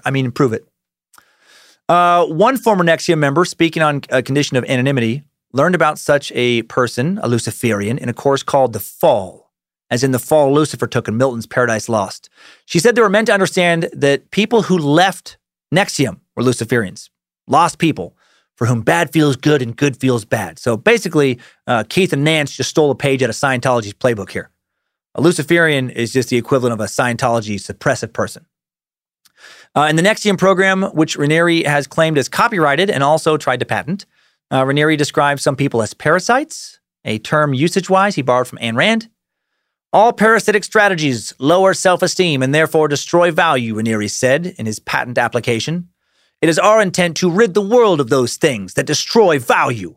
We can do this by modeling effort strategies with our own behavior and helping others learn to use them. This is spreading the mission. This piece of shit. Raniere also borrowed the term suppressive from Scientology, just gave it a different meaning. It referred to in NXIVM those who impeded progress up the precious sash ladder. Stop trying to stop me from sashing up, you suppressive. He also came up with cool nicknames for himself and Nancy. Raniere was called Vanguard because he was the leader of the philosophical movement. Salzman, his first student, was Prefect. Vanguard. I have to admit, Vanguard, that nickname sounds more legit and impressive than any of my nicknames, like Suckmaster or Bojangles Ball Washer. Okay. Keith's bogus technology also played a huge role in convincing new members that they were doing the right thing by joining NXIVM. Keith was always talking a lot about his technology and his patents. This patent shit's so weird to me. He never invented anything. He submitted patents all the time, but he never actually made anything. He submitted a patent for some kind of Find My iPhone type device that no one bought. He submitted a patent for a sleep guidance system that was never made, no one gave a shit about. He submitted so many patents because it made him look cool, like a genius, right? Genius is patent shit. To quote Vanity Fair, Keith Raniere exploited a common misconception about a tedious bureaucratic process to spread the gospel of his genius. And by this they mean you don't have to be a genius to submit a patent for anything. You just have to fill out paperwork. Rational inquiry, the behavioral therapy at the center of NXIVM's public-facing work, almost always described as patent-pending technology in company literature. Raniere's bio says that he has 147 international patents, including 47 in the U.S., in a variety of technical fields. This claim is very debatable. 2017 Vanity Fair investigation did find about 40 U.S. patent applications he'd filed. One former member said the patents were always a conversational piece amongst members. They were touted all the time as not just what he's working on, but why he is great, why he is so amazing. He's so humanitarian. He's building all these things to help the world. Patent pending was a phrase used by those in NXIVM's highest ranks all the time.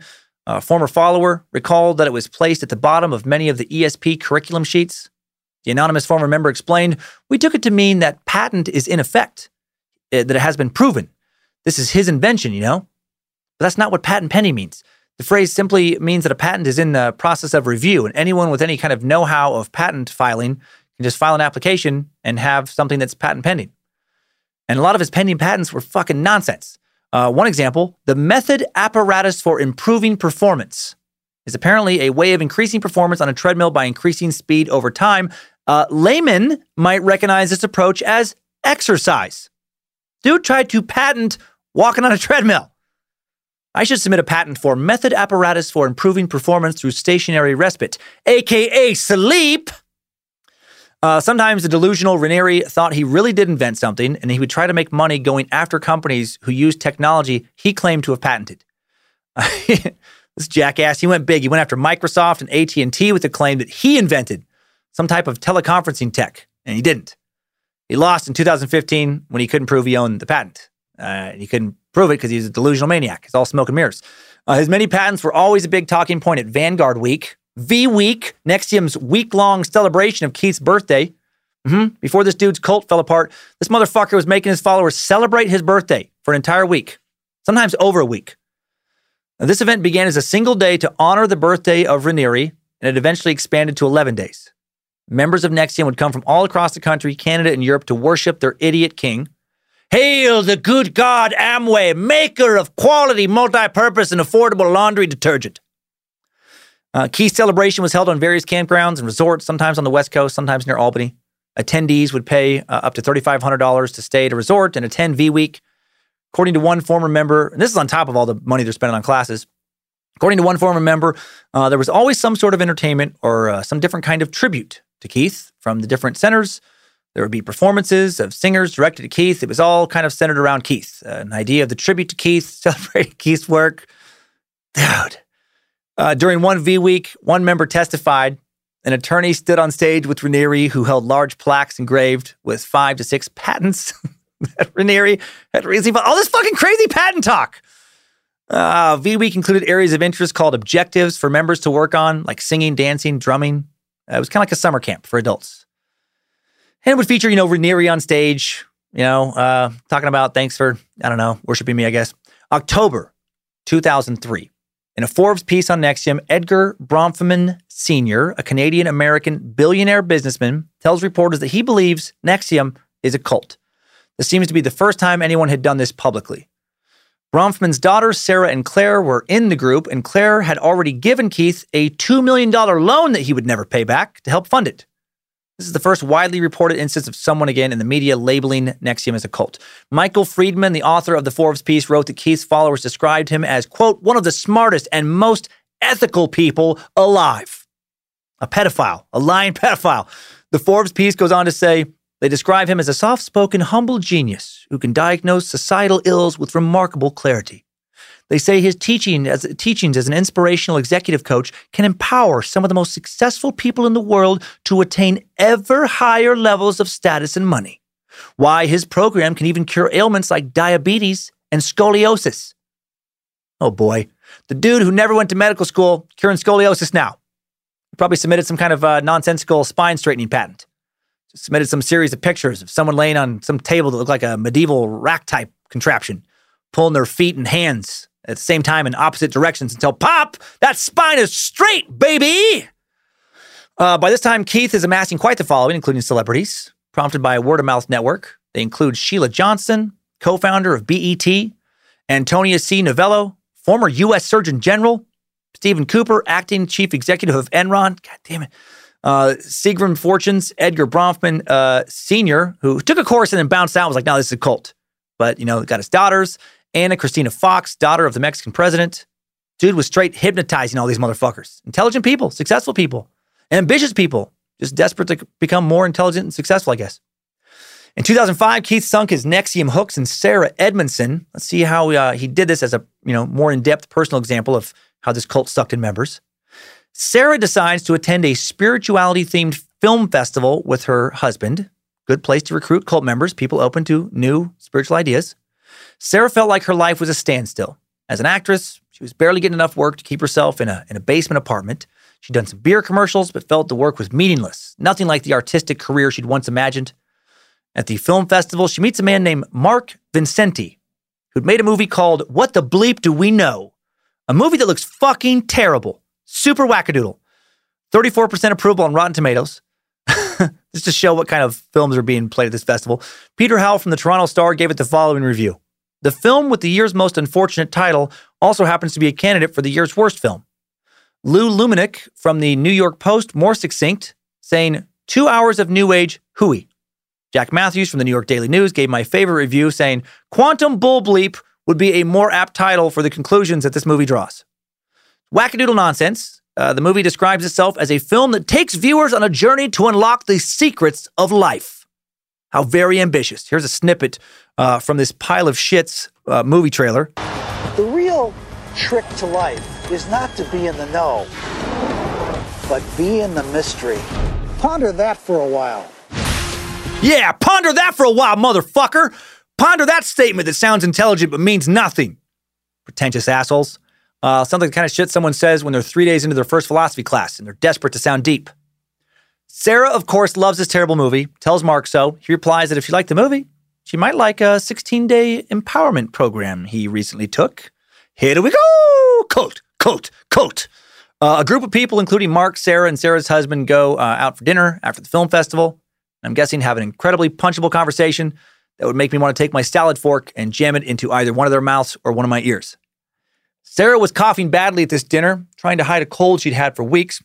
Between hacking fits, Vincente took her aside and asked her a bizarre question that she'd never heard before. He said, what would you lose if you stopped coughing? As in, what would be the downside if you weren't sick? This is the kind of counterintuitive bullshit questions people would ask in NXIVM courses to spark, quote-unquote, epiphanies. and it prompted a burst of self-reflection in Sarah. She realized her coughs were an attempt to get her husband's attention. She had subconsciously believed that sickness would earn the care and love she so craved. I remember thinking, wow, whatever Mark from What the Bleep is up to, I want to know that too, Edmondson told a CBC interviewer. Sounds like Mark got really lucky here. I feel like the first 99 times you probably asked a question to other people, they said, or at least thought stuff like, what are you talking about, asshole? I have a fucking cold. That's why I have a cough. And Sarah did have a cold. That's what's so crazy. She just let him trick her into thinking it was some other bullshit. Just somebody hearing what they want to hear. Sarah decides to take the intensive course, but is skeptical at first. Her parents were therapists, so she thought there was nothing that these people could teach her about her emotions that she didn't already know. She found the group to be strange initially, because it was. At the end of the meeting, they bowed and said, "Thank you, Vanguard." She thought that was strange, but the facilitators explained that everyone has titles. Doctors have titles. Sensei has a title. Why can't Keith have a title? Right? He's the Vanguard, and he's earned this title. It means he's a leader of a philosophical movement. And how did he earn it? Through the triple P method of guruship, philosophy, patents, pedophilia. Boom, boom, boom. Sarah also noticed that people wore sashes. She figured that, whatever, people in martial arts wear sashes. Everything she had an issue with was explained away. She was still a little weirded out at the first day. She Googled the company, called Mark, said, "What did you get me into?" Then Mark said, "Don't think, what did you get me into? Think, what did you get me out to?" Ponder that for a while. Then he hung up, adjusted his man bun, transitioned into a new yoga pose, and then mumbled to the air around himself, "I'm the wisest of them all." No, he didn't do that stuff. Feels like the kind of douchey shit he'd do, though. He actually said, anyone can write anything about anyone online. Of course there are smear campaigns and haters and stuff like that. Classic defense. Anyone can use to defend anything. Sarah decides to go back. On the third day, she has some profound realizations, what the Executive Success Program called integrations. Sarah would later write that by the end of the fifth day, I had more clarity. I was making better decisions. I understood people better. I thought this was the key to success and happiness. But there was also this nugget they left you with. There was this problem with you had to resolve. And of course, to fix that problem, that required more trainings. There's a momentum to being committed to a group that you think is good. And there's a certain amount of cognitive dissonance to make your choice a good choice. When you spend $3,000 on a 5-day training, you want it to be good. You want it to be a good choice. Yeah, something I got out of it, or I got something out of it. Yeah, it was amazing, really good. Same thing, a psychological phenomenon. You stick with it. And I think there was a part of me wanting to be right, that it was good. Yeah, when you spend, $3,000 on 5-day training, yeah, you want to make it good. Of course you do. No one wants to feel like they threw away that money, right? Doubling down. So crazy. I've watched recent interviews with Sarah, and she seems nice, but she does not seem like someone who has their shit together now. She spent all that money, and she would go to these classes for years, and she still seems like someone very unsure of how life works on a basic level. Classes didn't teach her shit. Probably just made her more insecure. From 2005 to 2009, Sarah travels back and forth between New York and Seattle, where there's a NXIVM center to take all kinds of lessons, spends all her money on these fucking lessons, goes into debt. Every 3 months or so, the center does a 5-day training program where people fly from New York to teach the training. Sarah ends up taking on this new role, managing 5-day programs after paying for a bunch of them. By her own admission, she was good at it, good at bringing people in. She was working for free, also paying for other classes, feeling like she's getting a deal. She would eventually make some money, but probably not as much as she spent. Sarah noticed that NXIVM was much more than classes. It was a community. People who were in NXIVM had friends outside, but increasingly found themselves getting closer and closer only to people inside the group, obsessed with discussing NXIVM techniques. Cult. Having a dinner party with NXIVM friends meant constantly dissecting your fears and insecurities. Sounds annoying. If somebody said they didn't like sharing the food on their plate, for example, other group members would chime in with probing questions in an effort to overcome the block. What would you lose if you stopped this behavior? Is refusing to share holding you back? Dear God, I would have never lasted a day with these annoying lunatics. Hanger's holding me back, you greedy dickweeds! If you wanted some sketty and meatballs, you should have ordered some or shit yourself. Get the fuck away from my plate. In 2006, Raniere takes his cult a step further, creates JNES, a group focused on female members. Some of the teachings initially seemed reasonable enough. In the beginning of the course titled Raw, men and women were encouraged to talk about their gender's genuine experience of life and sex, and how the other sex often made them feel repressed, denigrated, and ashamed. By voicing these feelings, which can be taboo to speak out loud, men supposedly developed compassion for women and vice versa. JNES was priced at $5,000 for each 8-day workshop, of which there were 11, a chill $55K to become a JNES fucking Jedi. What a deal! Thank you, Lord Amway! Great God of quality, reasonably priced cookware. As the workshops progressed, Raniere told followers that they must accept that women and men are wired differently. Men are repressed and do not enjoy the same rich experience of existence as women, but they have an understanding of right and wrong. Women can be disloyal, have tantrums, and get away with whatever they prefer. Raniere then introduced a theory about ancient men that he called the primitive hypothesis, emphasizing that men are naturally promiscuous and there's nothing you can do about it, and women are monogamous. And the grooming begins. I bet my life he was paying real close attention to which attractive women, bumped on this, which didn't. Starting to pick out his harem. For men only, NXIVM offered a club called the Society of Protectors. In this group, Raniere introduced a concept called collateral, or collateralizing your word, which members understood to be adding extra leverage to your conscience.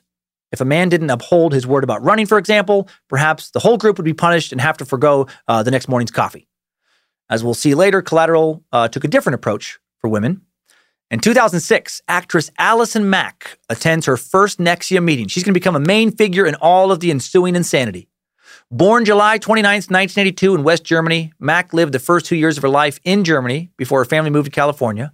Her first acting job as a little toddler was for a German chocolate company in a series of print, ads, and commercials. She went on to appear in dozens of television movies and shows, including the direct-to-video Honey, We Shrunk Ourselves. Her childhood manager, Diane Harden, would later say she was just this great kid who seemed happy, mature for her age, and very responsible. But as she moved into her teens, she was poised but lacked sophistication, needing help with her makeup and style, recalled her former agent, Judy Savage. Also had a touch of naivete, said a former friend.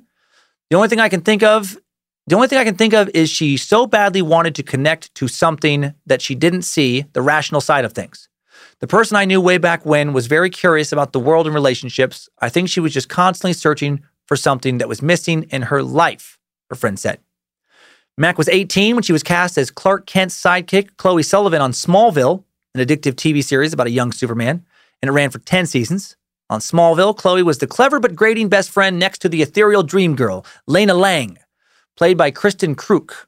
Fans were cruel when contrasting the two young women's looks, and it was not lost on Mack, who was sensitive to the criticism. After high school, Ms. Mack moved from her family's home in Los Alamitos, California, to North Hollywood, had a group of industry friends, including her co-star, Kristen Kruk, and Kruk brought Mack to her first meeting of JNS, that women's group under the umbrella of NXIVM. The weekend seminar was held in a Vancouver hotel. One Saturday morning in late 2006, several dozen people filed into an unremarkable hotel conference room for the 2-day introduction to JNS. Mack seemed to bask in the attention from co-founder Nancy Salzman.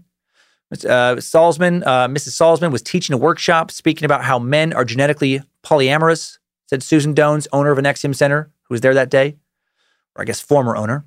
By the end of the seminar, Allison had grown close to Ms. Salzman and her daughter, Lauren.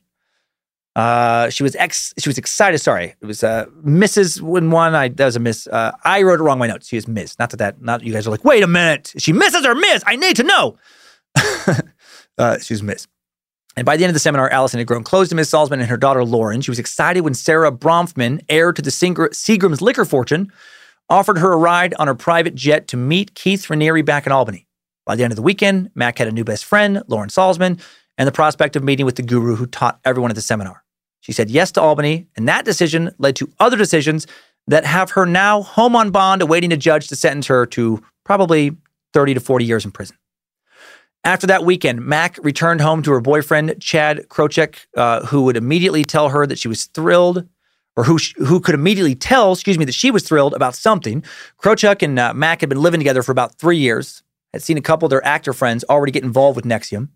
Mack told him she wanted to share this powerful experience with him. And even though Krochek was a little uncomfortable, he agreed to go to Albany to meet with the NXIVM inner circle. That was the part that scared me the most, Krochek later said of his girlfriend's sudden shift in perspective. Before we had conversations about it, and we both thought it seemed kind of weird and creepy.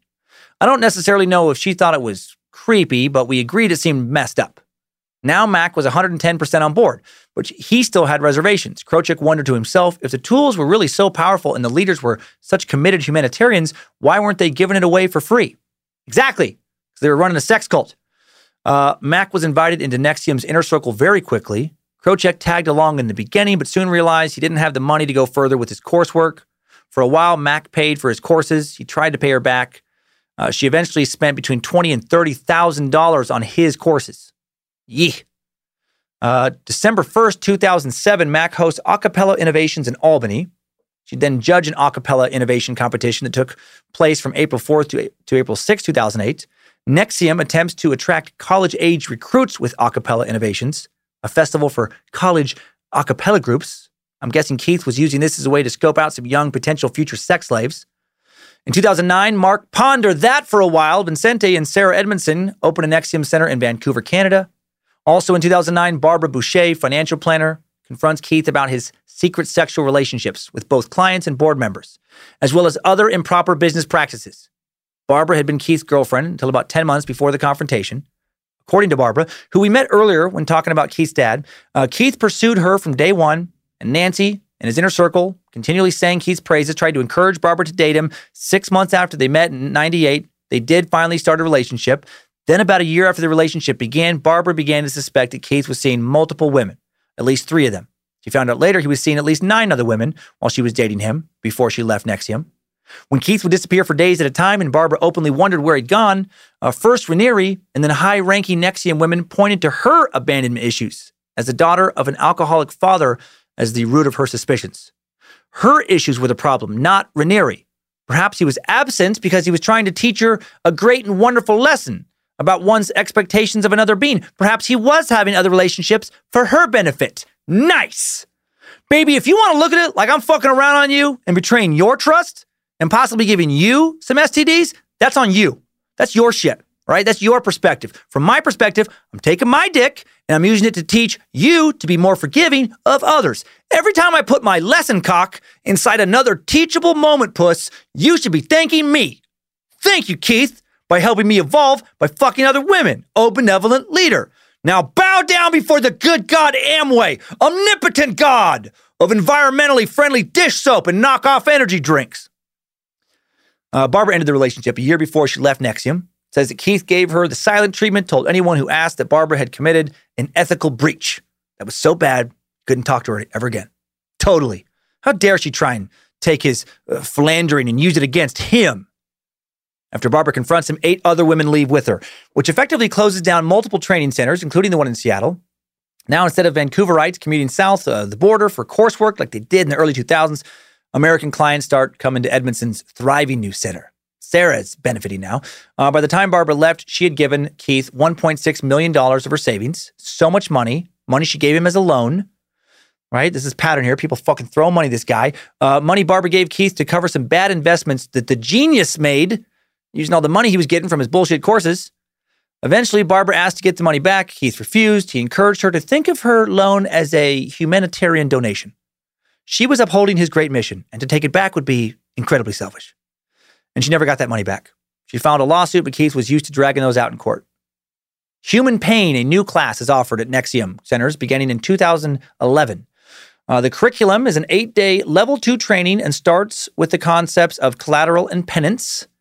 People are encouraged to put down collateral as weight to their word for their commitments. If you didn't complete your goals or something you said you were going to do, people were encouraged to sleep on the floor, take cold showers. For women, penance was all about calories. According to Sarah Edmondson, that woman who we've met earlier, she was put on a 300-calorie diet, 300 calories a day, because of some breach she'd committed. She was only eating frozen zucchini and tomato stew. And this calorie punishment had nothing to do with self-help and everything to do with Keith liking his women to be exceptionally thin. By this time, he's sleeping with God knows how many of his female followers. February of 2012. Some cult experts publicly state that NXIVM is for sure a cult now and not just some MLM bullshit. In a Times Union piece, some cult experts point out that the terms and rituals in NXIVM are very cult-like. One cult expert even likens Raniere to David Koresh of the Branch Davidians, claiming the leader directed one of the most extreme cults he'd ever studied. As far as Keith, in 2015, Keith takes his cult even further, forms DOS, the secret group within a group that would lead to his downfall. DOS stood for Dominus Obsequious Sororium, a Latin phrase which roughly translates to Master of the Obedient Sisterhood. This group was designed so that women would recruit other women and give them assignments as their, quote, masters, all framed as an exercise in mentorship. What the group was really about was providing Keith with an endless supply of young women trained to do whatever they were told sexually. He now starts keeping a rotating group of around 15 women for sex, forcing them to eat highly restricted diets because he liked his women, again, to be exceptionally thin. Women are assigned periods of celibacy while they wait for their turn for Keith to fuck them. When it's not their turn, they're not even allowed to masturbate. According to a later FBI complaint, masters would give, quote, slaves assignments that either directly or implicitly required them to have sex with Raniere, which they then did. Other assignments appeared designed to groom slaves sexually for Raniere down the road. Shit's getting crazier. How is all this rationalized? How can they still think of him as a benevolent, ethical leader? Keith convinces these women he's sexually healing them now by literally fucking them. That's how brainwashed they are. He's pushing them past sexual trauma and empowering them sexually by demanding they perform sexual acts they're not comfortable with. Women in interviews I watch wouldn't say what these acts were other than that they were exceptionally demeaning and degrading. But he's doing it for them. He's doing it to help them push past some issues. In 2017, NXIVM continues to spiral downwards into further insanity. One member later recalls that when she is diagnosed with breast cancer, NXIVM associates tell her that she has given herself breast cancer. Why? It's a desperate attempt to get her husband's attention. And then they do something even more gross. They tell her that instead of spending the money she has raised online for her breast cancer treatment, she should give NXIVM that money and make the ethical decision to die. Cult, give us your cancer money. Please, the good God, Amway, Lord of affordable anti-wrinkle cream and multi-action fluoride toothpaste. I know, by the way, that NXIVM has nothing to do with Amway at this point. Just cracks me up to call their God Amway, just to fucking rile up Amway people, even though they didn't even have a God. Also in 2017, Lauren Salzman travels to Vancouver to visit Sarah Edmondson, catch up and visit. Though the women had previously been very close, Lauren had been the maid of honor at Sarah's wedding, was Sarah's son's godmother. Lately, they drifted apart a bit. Sarah was hopeful that this visit was going to bring them back together. And it would, in a way she did not anticipate. After a few days on the trip, Lauren takes Sarah aside and tells her that she wants to invite her to something really amazing, like the most amazing, something that's going to change Sarah's life. Lauren says it had changed her life already completely, but before she can tell Sarah about it, Sarah has to give her something. Sarah has to give Lauren something to prove she's not going to talk about it with anybody else. Like what? Sarah asked. Lauren said it could be anything. Nude photo, family secret, nude photo, nude video, anything that would keep Sarah from talking about it. When Sarah says this makes her uncomfortable, Lauren tells her that that's a good sign. She should feel uncomfortable, right? Uncomfortable is good. It means that you're, pushing into new territory. Giving Lauren a nude blackmail photo would obviously be a good thing. Wake up and smell the spread eagle crotch shots, Sarah. This is for your good. Sarah agrees. She writes down a list of bad things that she and members of her family have done.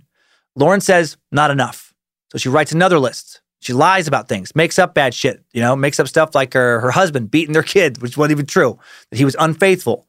That wasn't true. And then she gives Lauren some nude photos. This shit is so crazy. Lauren then tells Sora what the big secret is. It's an international women's group that doesn't have anything to do with executive success programs. Doesn't have to do with NXIVM. Doesn't have anything to do with Keith. And this is, of course, all lies. It has everything to do with Keith. She says it's a worldwide group of women, a badass bitch camp, as she described it. Some women called the group The Vow. Others referred to it by the solemn name DOS, Dominus Obsequious Sororium. So it's DOS again. Lauren describes it as a sorority. The first step is a commitment to Lauren, a lifetime commitment. Sarah, as deep as she already is with all this bullshit, still finds this concerning, but she figures, well, she's already made a lifetime commitment to Lauren by being her best friend. What's so different about this? The second thing is a vow of obedience. Sarah would be the slave, Lauren would be the master. The concept, especially how it's worded, creeps Sarah out, but Lauren explains, it's just an exercise. Come on. Gosh dang. Come on, stop being so weird. Just be my slave. Stop being weird about it. Masters would help slaves count calories to save them from the trap of emotional eating. Masters would dictate an act of self-denial like cold showers or rousing yourself from bed at 4 a.m. Slaves were told to do acts of care for masters, perhaps bringing them coffee. Slaves might be also commanded to abstain from orgasms for a period of time to help them heal their negative sexual patterns. Such weird shit. She told her that each master was supposed to bring in slaves, and then to become masters, those slaves would recruit more slaves of their own. An estimated 150 women would ultimately join. Some of the slaves called each other sisters, and Sarah agreed to be Lauren's slave. And then in March of 2017, the infamous NXIVM branding goes down. Sarah flies to Albany for this kind of fucking slave master ceremony. She told us it's going to be a special initiation, and it's going to have a tattoo element. And this worries Sarah. Should have. This is all insane. She doesn't have any tattoos, no piercings besides her earlobes. Wasn't something she wanted on her body. When she tells Lauren, Lauren says that they need to work through Sarah's fears together. The tattoo's meaningful, says Lauren. It's just going to be mountains and water to symbolize inner strength. Laura then brings Sarah to her guest room, tells her to get naked and put on a blindfold, as one does for a tattoo. All my tattoos, every single one of them. I got naked, I got blindfolded, and then the tattoo artist shoved stuff in my butt as part of the tattoo process. That's how the ink cures. You have to have stuff shoved in your butt. You get it? Come on. That's how you got yours.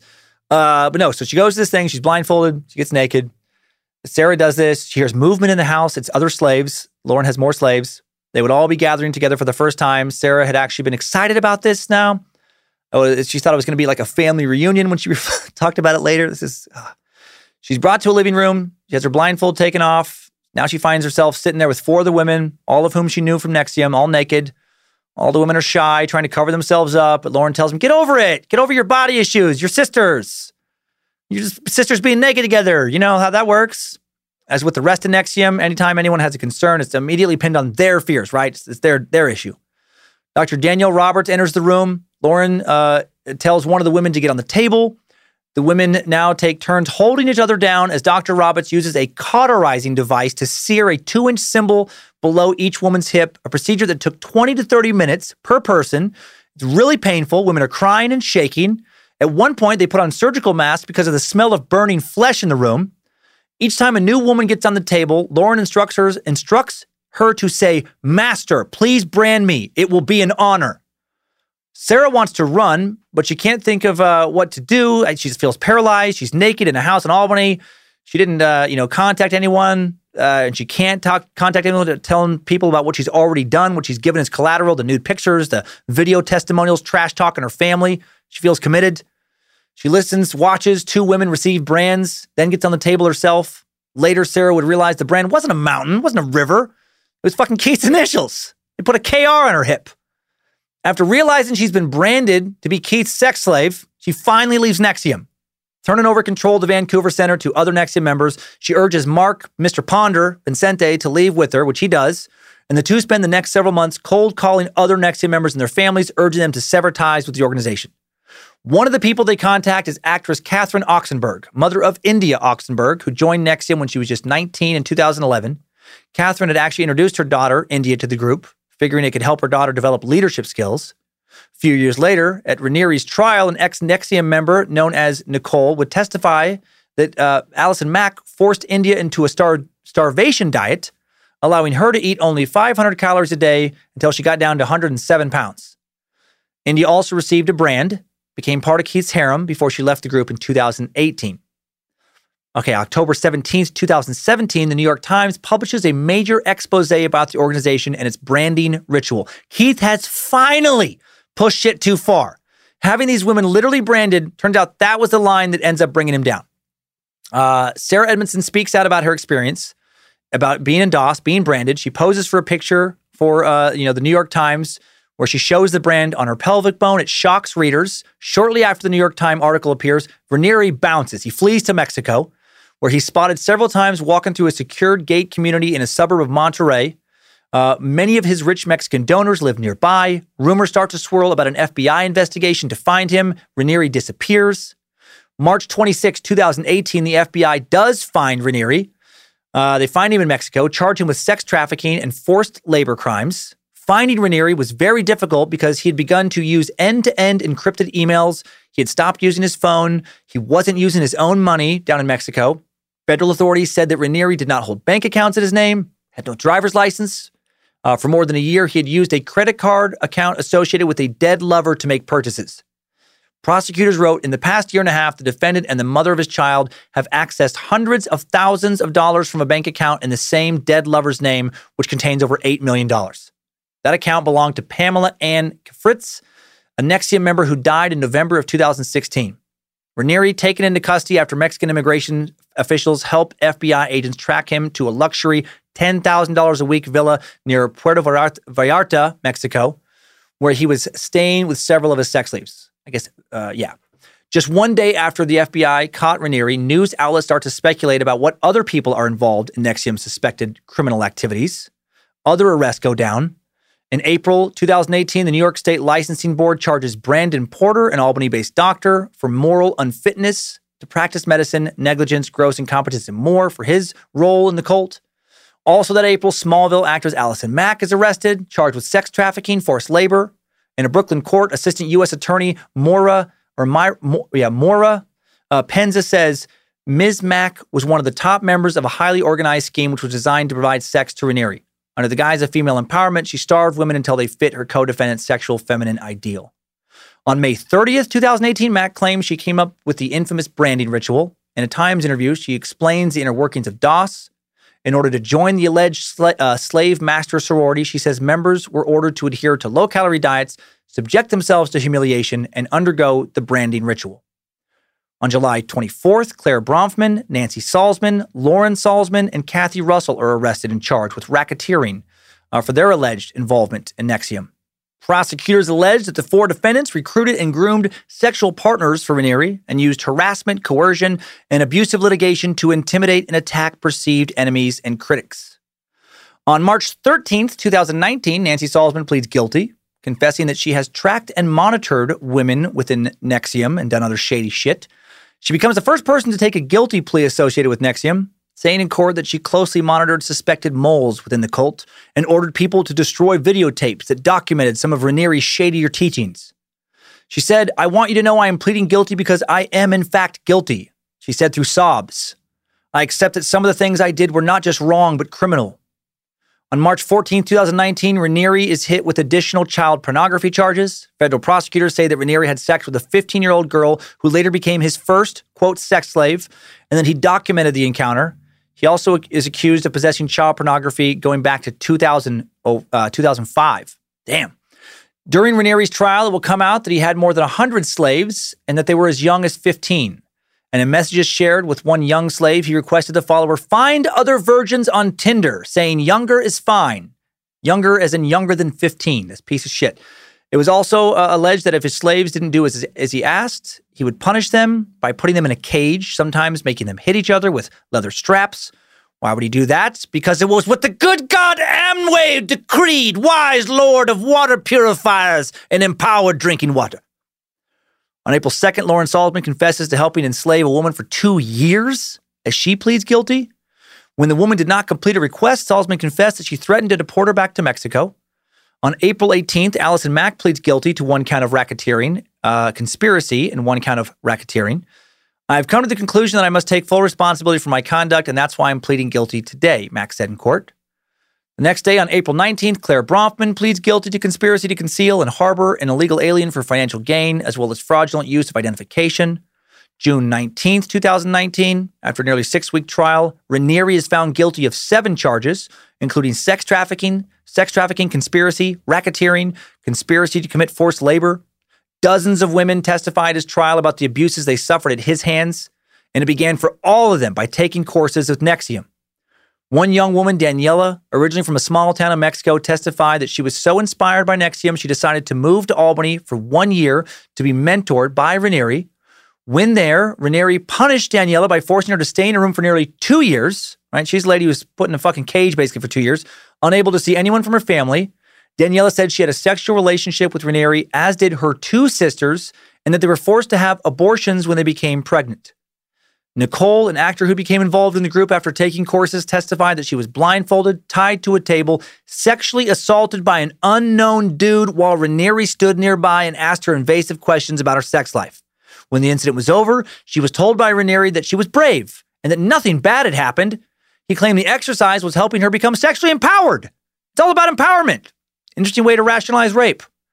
Jay, an actor and model, told the court that the reason she joined DOS was because it was described to her as a program where women pushed one another to be better. Jay testified that she had confided in other DOS members about her experience being abused as a child. She testified she was stunned when Mack instructed her to then seduce Raniere, telling her it would heal her previous sexual abuse trauma. That's how you get over sexual abuse, by being sexually abused some more. January 2020, NXIVM faces a lawsuit, a big one.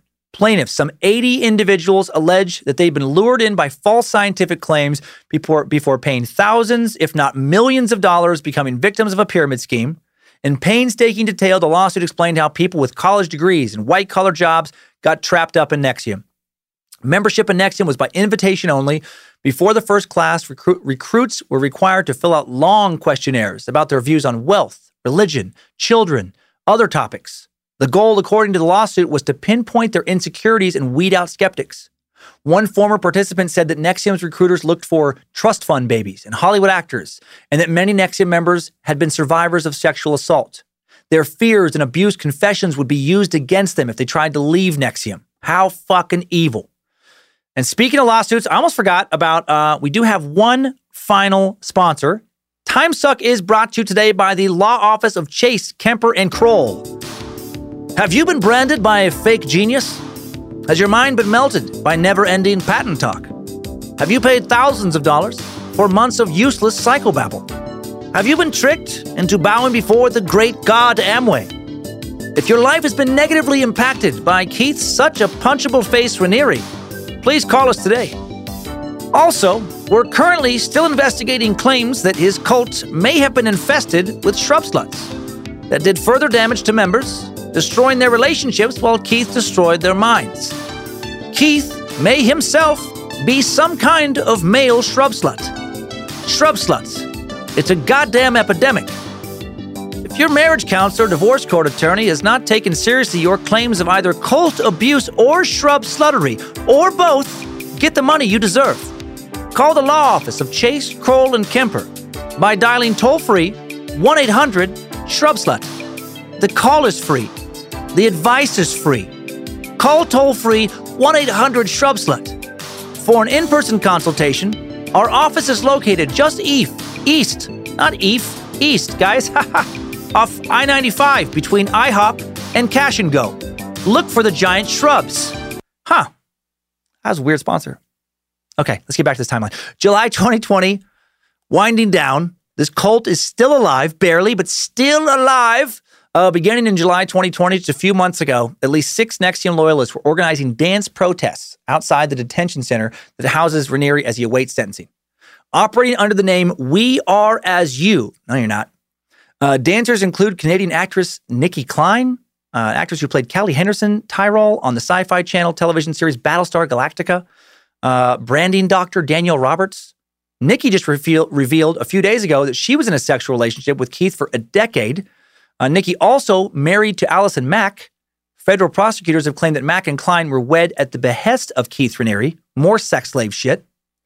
Just days ago, just a couple days ago, October 18th, 56 NXIVM members wrote letters to the judge that will be sentencing Keith soon, defending this pedophile. They're still in. He was originally supposed to be sentenced back in September of 2019, but defense motions delayed it, and then COVID delayed his sentencing further. His sentencing hearing, as I record this, is set for October 27th, set to begin at 10 a.m. He's being held at the Metropolitan Detention Center in Brooklyn, New York, and U.S. District Judge Nicholas Garofis will hand down his sentence, and he is expected to receive a life sentence. NXIVM's website is no longer in operation, and as far as I can tell, none of its centers are currently open. Odds are, with his sentencing, the cult will be, for all intent and purposes, dead in the water. Co-founder Nance is awaiting a date for her sentencing, which was postponed due to the pandemic as well. She faces up to 20 years in prison. And with that being the latest info, let's head on out of today's Time Suck timeline. Good job, soldier. You made it back. Barely.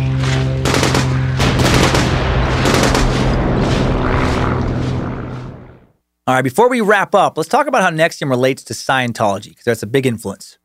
Like good old L. Ron Hubbard, Raniere based a lot of his claims on him being such a smart man before he introduced members to the more spiritual side of NXIVM. The two men both heavily fabricated their backgrounds. I guess there really wasn't a huge spiritual side, but it just felt like it was moving in that direction.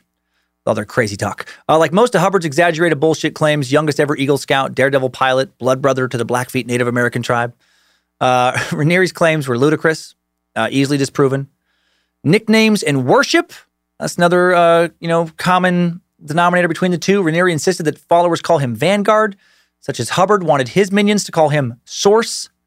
This sort of naming serves a very important purpose in cult indoctrination, causing believers to see the founder as more than human and infallible. Beware of people who force nicknames on you. Like Vanguard or Sir Sucks-a-Lot or Prophet of Nimrod or Suckmaster. I'll show myself out. Litigation. Raniere used the same scorched earth litigation tactics against opponents that Scientology has.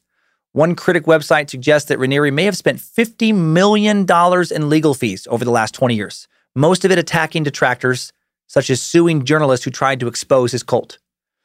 Tech and secrecy, NXIVM, Scientology, both claim to use revolutionary technology that's not fucking technology that helps people work out their trauma, live their best lives, like the auditing bullshit of Scientology. It's ludicrous.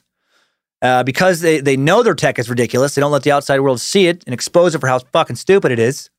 NXIVM materials have been subject to extraordinary secrecy, just like Scientology's, before Scientology's teachings became widely available over the internet.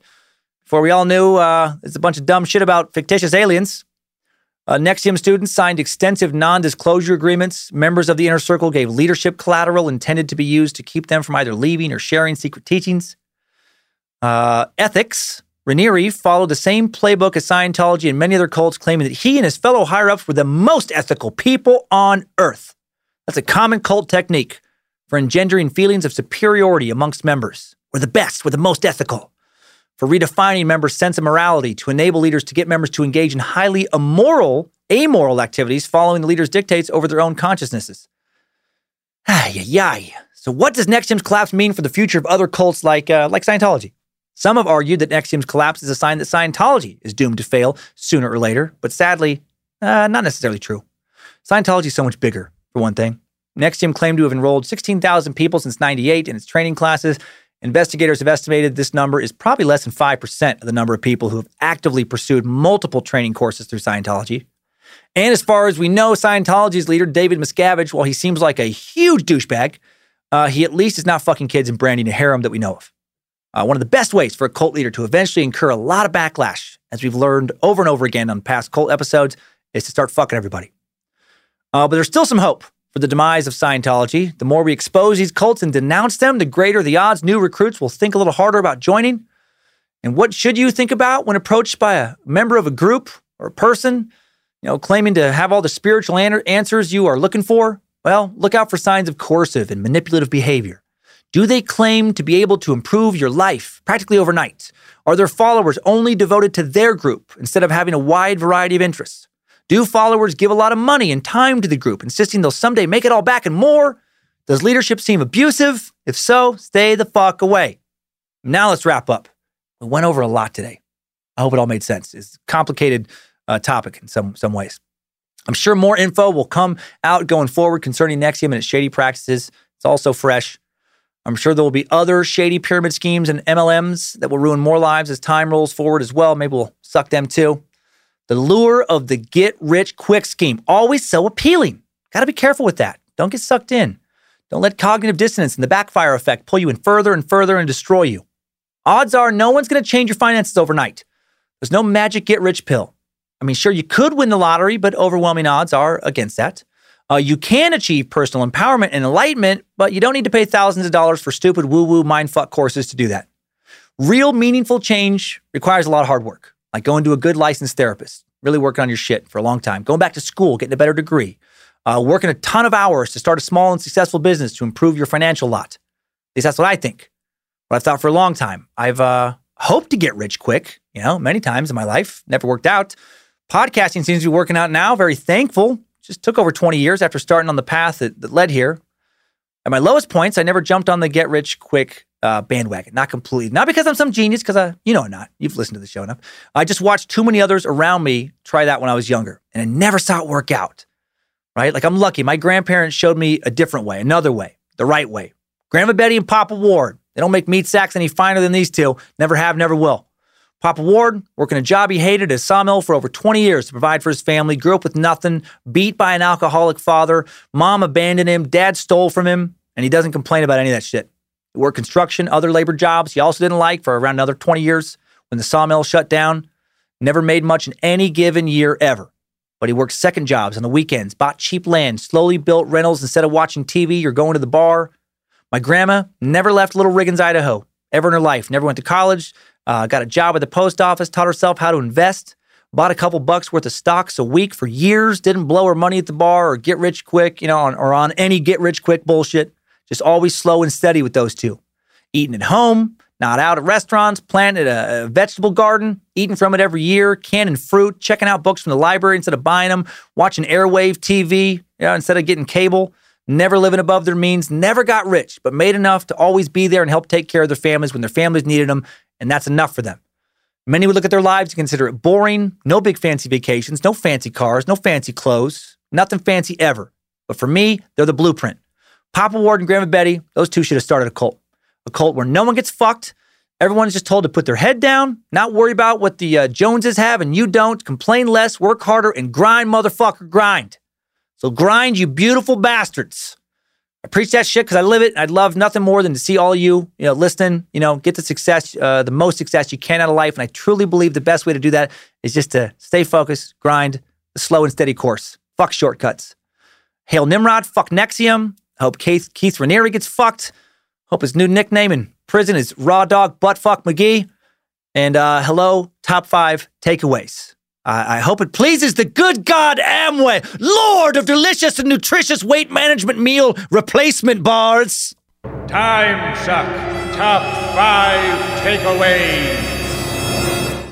Number 1, Nexium used multi-level marketing to make millions and have a successful run for just under 20 years. Multi-level marketing, a legal tactic is ruled by the FTC, is when instead of in a normal supply chain, when a product goes from a manufacturer to a wholesaler to a retailer to a consumer, the product goes directly from the manufacturer to the distributor, usually one individual. That individual responsible for getting other people to sign up to sell for the manufacturer. And MLMs can end up operating a lot like cults. Instead of empowering you to start your own business as they advertise, they often just take your money, make you feel like you're not doing good enough when you don't succeed in a business that literally almost no one succeeds in. And then they shut down your complaints. It's not their fault, it's your fault. And they isolate you further and further from your friends and family by being so immersive. Most MLMs are bad news, even if they're not illegal. Number 2, Keith Raniere told his followers that he had 3 degrees, was a child prodigy, an athlete, learned calculus in an afternoon, was the smartest man on earth, basically had all of humanity figured out. In reality, he was a pedophile sex maniac who enjoyed manipulating people and writing really stupid patent claims, including one for increasing heart rate over time, aka exercise. He was not a genius. He was someone with a complete lack of morals who wanted to have sex with a lot of women, most of them underage, and to be worshipped. Number 3, Nexium borrowed from a lot of sources to develop its executive success programs, a series of workshops that cost upwards of $5,000 a pop. And while we don't know to what extent Keith Raniere was inspired by Scientology, the two have a lot in common. Scientology pushes a supposed end goal of becoming clear, the Scientology term for achieving a state of total psychological perfection. Nexium's term for this is unification. Get enough sashes and you're fucking unified, baby! Number 4, Nexium and its sister group, JNES, produced DOS, a secret sex cult led by actress Allison Mack, under Keith Raniere's guidance, told women they would become empowered by agreeing to be slaves for other women. And those slaves would in turn become masters to other slaves, and everyone eventually would get fucked by Keith. Slavery consisted of providing collateral to make sure they couldn't tell anyone about the group, checking in with their masters multiple times a day, asking what food they could eat, getting punished for disobedience. It included receiving a brand of Keith Raniere's initials. Sarah Edmondson, along with 4 other women, were branded in January 2017, and Sarah's description of that experience to the New York Times led to Nexium's end. Number 5, new info. While in prison, Raniere instructed his followers to solicit the assistance of one Alan Dershowitz, the attorney who successfully negotiated a non-prosecution agreement of Jeffrey Epstein. Who is Alan Dershowitz? Why have we seen him in the news so much? Alan Dershowitz is an American lawyer and legal scholar known for his scholarship of U.S. constitutional law and American criminal law. He taught at Harvard Law School from 1964 all the way till 2013, and he's known for taking on very unpopular clients. In 1995, Dershowitz served as an appellate advisor on the O.J. Simpson murder trial, part of the legal dream team, alongside Johnny Cochran and F. Lee Bailey. Dershowitz also a member of the defense team for nasty-ass Harvey Weinstein in 2018, and then, as I said before, Jeffrey Epstein. Is he a terrible guy? Not necessarily. He said many times that he just supports the Constitution, not any particular person or party, or maybe he's terrible. In a December 30th, 2014 Florida court filing, Virginia Giuffre alleged she was sexually trafficked by Jeffrey Epstein, who lent her to people for sex, including Dershowitz. The motion claimed that Dershowitz was also an eyewitness to the sexual abuse of other minors. In the week that followed the release of Giuffre's affidavit, Dershowitz denied the allegations, sought disbarment of the lawyers filing the suit. Dershowitz has also stated he plans to sue Netflix over including this allegation in their recent documentary, Jeffrey Epstein, Filthy Rich. He's a complicated figure, Dershowitz, dude who seems to have no moral qualms regarding defending dirtbags. But even he chose not to defend Keith Raniere. Does that speak to how defenseless Keith is based on the evidence against him? Or does even Alan Dershowitz think, oh man, fuck that guy. I can't represent that NXIVM dirtbag and still look at myself in the mirror. Time Suck Top 5 Takeaways. The NXIVM sex cult has been sucked. Very different type of cult, right? No doomsday predictions, no real compound, no messiah, no prophet. Turns out you don't need to talk about God to start a cult. And how weird to combine it with an MLM, pulling from Amway instead of the Bible. Also, never going to be able to look at Amway or any other MLM same way again after today. Thank you to the Bad Magic Productions team for all the help in making Time Suck. Queen of Bad Magic, Lindsay Cummins, hopes she'll feel better in a couple of days. Reverend Dr. Joe Paisley, the script keeper Zach Flannery, Bit Elixir, Logan and Kate Keith running badmagicmerch.com and the socials. Hope they feel better in a few days. Thanks to all those who've joined the Cult of the Curious private Facebook group. Over 22,000 members who continue to make Time Suck more than a podcast, making it a community. Thanks Liz Hernandez and her all-seeing eyes running the Cult of the Curious. Thanks to all the wonderful weirdos having fun on Discord. Thanks to all of you Space Lizards playing Time Suck trivia on the app. Bodie210, currently in the lead with 4,758 points. New round starts on November 2nd, 3 p.m. Pacific time. Next week on Time Suck, we will feature yet another waste of carbon, a wicked entitled sociopath from World War II era England named John Hay. I promise it's not always going to be a dirtbag every week, but they are fascinating, are they not? Besides being a monster, Hay was a very intelligent dude who played piano, loved classical music. Great. Another smart dirtbag. John Hay loved high living, but he definitely wasn't about to work for it. That was so beneath him.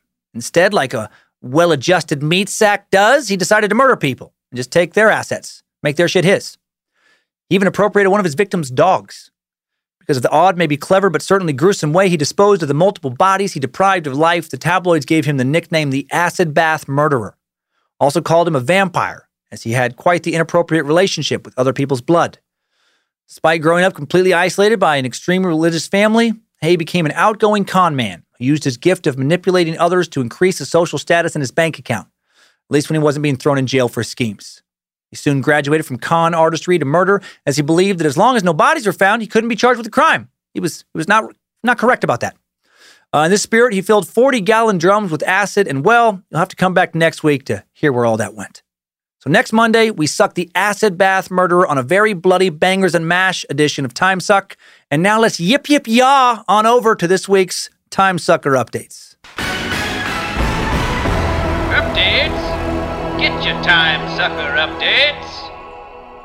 Our first update is a collective one. It was brought to my attention via numerous social media and YouTube comments that Sergey, right? I was saying Sergey, as far as Sergei. It's pronounced Sergey, not Sergey. Apologies, excuse me. Apologies to pronouncing the Russian name wrong. Now sharing a Boston Strangler update from Super Sucker Mark Vallon, just because it put a smile on my face. Mark wrote, "Goddamn you, Cummins. Firstly, I hope that you get to feeling better soon. Suckmaster Supreme." I'm getting there. So I'm outside cleaning up an old mower, and I've got the Boston Strangler episode on.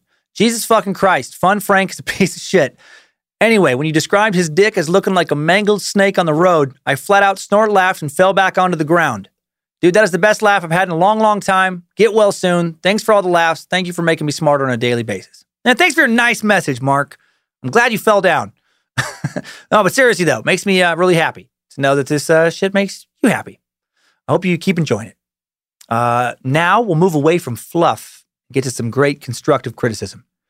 This first piece coming in from equality-minded meat sack Leah Taylor. Leah writes, "Hi there, your podcast has been one of my favorites for years now. As a female identifying meat sack, however, I was wondering if you could stop noting whether or not a woman in a story you tell is or isn't attractive. You always use descriptors like an attractive woman or a pretty woman, or note if they aren't attractive by your standards whenever you talk about females.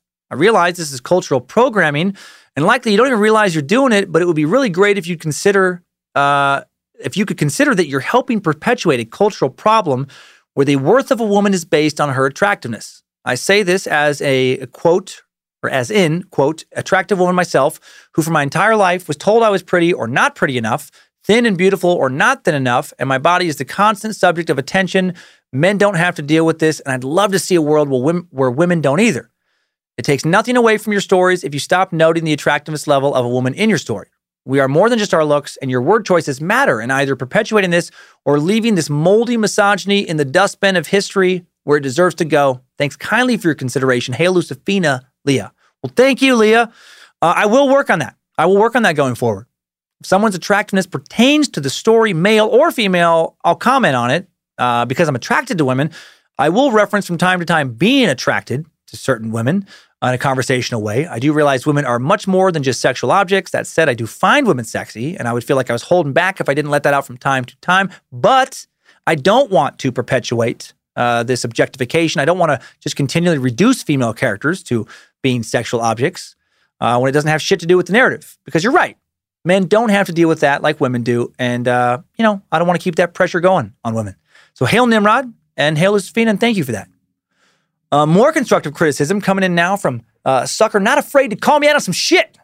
Jenny Taylor Host. Jenny wrote, I'm a fan. I've been listening since my boyfriend turned me on to your shit during the baby time suck days. I think rather than talk shit about a bunch of poor-ass oppressed Russians who believe in witchcraft because they probably have literally no other option to get medical care, you should leave them out of it and shit-talk the asshole in government that exploited them. Shouldn't comedians punch up? That's a thing, right? The whole, ha-ha, look at those stupid poors trying to survive is low-hanging fruit and lame. I know you're busy because I listen to your other podcasts. I'm just used to you being the good, funny kind of dick, not the D-bag kind of dick. Please feel free to school me and tell me how I'm wrong and how you didn't shit on a bunch of poor-ass people under communist rule that they probably hate or reflect on your statements. I know you're good people, so you did your best. Sincerely, Jenny. P.S. I'm not Russian. I'm a mixed Native Alaskan white lady, and to my own detriment, stand up for anyone if I think something is not cool because I know what it's like to get shit on. Letting you know because it gives context. Well, this message, I'm going to admit, this message pissed me off at first, and I sent a defensive message back to Jenny. And that message led to a great back and forth with Jenny the other night. And I want to make it clear, I don't think Russians are stupid. I do just find their occult fascination in that episode very amusing, but I don't want to come across as picking on people for making terrible choices because they're uneducated, can't afford to do something else. I just wanted to point out how crazy these choices are and how they're not helping anyone's lives. To me, the jokes were more about the wizard swindlers than the people seeking the Russian sorcerers. I try to punch at the exploiter, not the exploited, and I appreciate you reminding me to make sure I'm doing a better job of making that clear, Jenny. And Jenny, thank you for the conversation that we had. Too much to get into here, but it ended very nicely. And made me think, which is good. Again, criticism, good. Now for some nice words from hardworking military sucker Shelly Miller, who writes, hello, all the great names everyone gives you. Only been listening for a short time thanks to my son Doug, who said, oh, Mom, you got to listen to this one. Skinwalker Ranch, because I grew up in that area. Have been jumping around your past episodes ever since. Anyway, my reason for sending this is to thank you for getting me through my last event of my Army Combat Fitness test, the 2-mile run. After rounding the corner on my last lap, all I could hear in my head was your voice saying, good job, soldier, you made it back. And I laughed as I finished that mother also in your voice. Thanks to your entire team for keeping my daily drive fantastic, Shelly. Well, thank you, Shelly. Love that you and your son listen to the same stuff. Hope you kicked ass on that run. Drive safe, keep on sucking, and most importantly, thank you for your service. Now for a Granny Ripper key update from knowledgeable sack Brian Kramer, who writes, Dear Sir Suckmaster Mushmouth, when you mentioned how funny it was that the Granny Ripper used the excuse that she didn't have the keys to the apartment when the social worker knocked on her door, as hilarious as your mocking her was, Granny's excuse not as far-fetched as one might imagine. Having lived in Germany for 7 years, I know how different the doors in Europe can be. For example, I gave my best friend, also from America, the task of opening the front door upon his arrival visiting me in Germany. Despite being an engineer, he was not able to figure out the simple task of opening the front door. Crazy, right? Everything is different over here or over there. The windows, the toilets, the electrical outlets, the doors, everything. Basically, the doors over there do not have doorknobs. On the outside of the door, there's a piece of stationary metal / handle that has a similar purpose to a doorknob, but it has no function other than for one to be able to open the door with ease. On the inside, there is a handle that one can push down in order to open the door. However, the doors also feature double locking mechanisms, and if you use your key to double lock your door, you can either open the door from the outside or the inside, even if you push down on the inside handle. This may be an important detail in the case of the Granny Ripper. Theoretically, the Granny Ripper's roommate could have double locked the door from the outside, and if Granny on the inside didn't have a key, she would be stuck in the apartment, literally unable to open the door. Also in theory, but completely idiotic, the Granny Ripper could have double locked the door from the inside and then thrown the key out the window. Of course, all these scenarios would still be suspicious to the social worker, but theoretically not impossible in comparison to how it would be with an American door. It can always be opened from the inside no matter what. There have been many occasions in which I double locked the door to my apartment in Germany as a safety precaution, only to become worried I wouldn't be able to immediately find my key in order to get out. For this reason, it's often customary to leave the key still hanging from the inside of the door at all times. Anywho, I bet Granny was bluffing either way. P.S. Sorry to make this email longer than it already is, but I do have to mention how much your podcast means to me. I remember once you mentioned how there's probably no one that agrees with you 100% on everything. But I do have to say that I agree with you at least 99% of the time, which is a big reason why I listen to your podcast. Listening to your podcast is not only entertainment, but it's also a voice of reason inside my ear hole that speaks to me in logical terms, something that is desperately lacking in my surroundings. Sad to say. I appreciate your opinions beyond words. I wish I were surrounded by more people who think like you. That's very sweet. And then PPS, if this email makes it in the Time Sucker updates, I want you to give a shout out to my sister, Monica. I do not know if she listens to your podcast regularly or if she ever has, but she introduced me to you and your podcast. Her and I are no longer speaking due to a traumatic event that her and I experienced together, for which we both give each other the blame, but she needs to know that I still love her very much, and that I wish no negative things on her, and that I'm grateful that she introduced me to the suck. Your loyal spaces are in the fight against David Icke and wackadoodleness, Brian Kramer. Well, thank you, Brian. And I hope you and Monica patch shit up soon, man. Sibling strife, that leads to a heavy heart. I hate it when there's tension between my sister and myself. Such a special relationship. So work that shit out. I hope you can. Thanks for the key knowledge. And glad I make you feel less alone. You all make me feel less alone on a regular basis. Hail Nimrod. And last one now, sweetest sack, Joey Dernitz. Joey, listen up. Joey wrote in with some kindness, and I want to return the favor. Joey wrote, Suckmaster and team, sorry for the long message. I love all three podcasts, Scared to Death, Time Suck, and Is We Dumb, and also The Secret Suck. Anyway, I'm 24 and I have autism and I'm developmentally delayed. And I bring this up because when I listen to your podcast, I don't feel like I have a low IQ. I feel average. I'm a janitor. I listen to your podcast at work, and during the day I go to an adult day services, and I recommend Time Suck to a couple of staff, and one of them I joke around with, the Air Banjo, and I joke with him that he believes the earth is flat with other staff, and everyone knows he doesn't. And another staff, I recommended the Russian episodes because she's Russian, and her father, the owner of the adult day services, is from Russia. Anyway, thank you, and hail Nimrod. Joe, I fucking love you, dude. I think whoever gave you the IQ test, I think they fucked up. I bet you have a much higher IQ than you think, and you definitely have an awesome heart and a better brain than today's cult leader, that's for sure. I think you're very much above average. You wrote a better email than most, no misspellings, no grammatical errors. I can't read sometimes, but that's me. Everything was spelled right. You're a smart dude. Fuck anyone who tells you different. Thank you for the job you do. Cleaning-related jobs, more important than ever in 2020. You are keeping people from getting sick. You could literally be saving somebody's life doing what you do. Be proud of that, or Nimrod will kick your fucking dick off. And keep on sucking, you beautiful bastard. Thanks, Time Suckers. I needed that. We all did. And that's all for this week, Meat Sacks. More Bad Magic Productions content coming the rest of this week. Thanks for the ratings and reviews across all of our shows. The 3 out of 5 train fucking kills me. New Spooks was Scared to Death Tuesday night. Pure Silliness on Wednesday with Is We Dumb. Please don't launch an MLM or a pyramid scheme or a Ponzi scheme this week or brand sex slaves or fuck kids. Please do keep on sucking.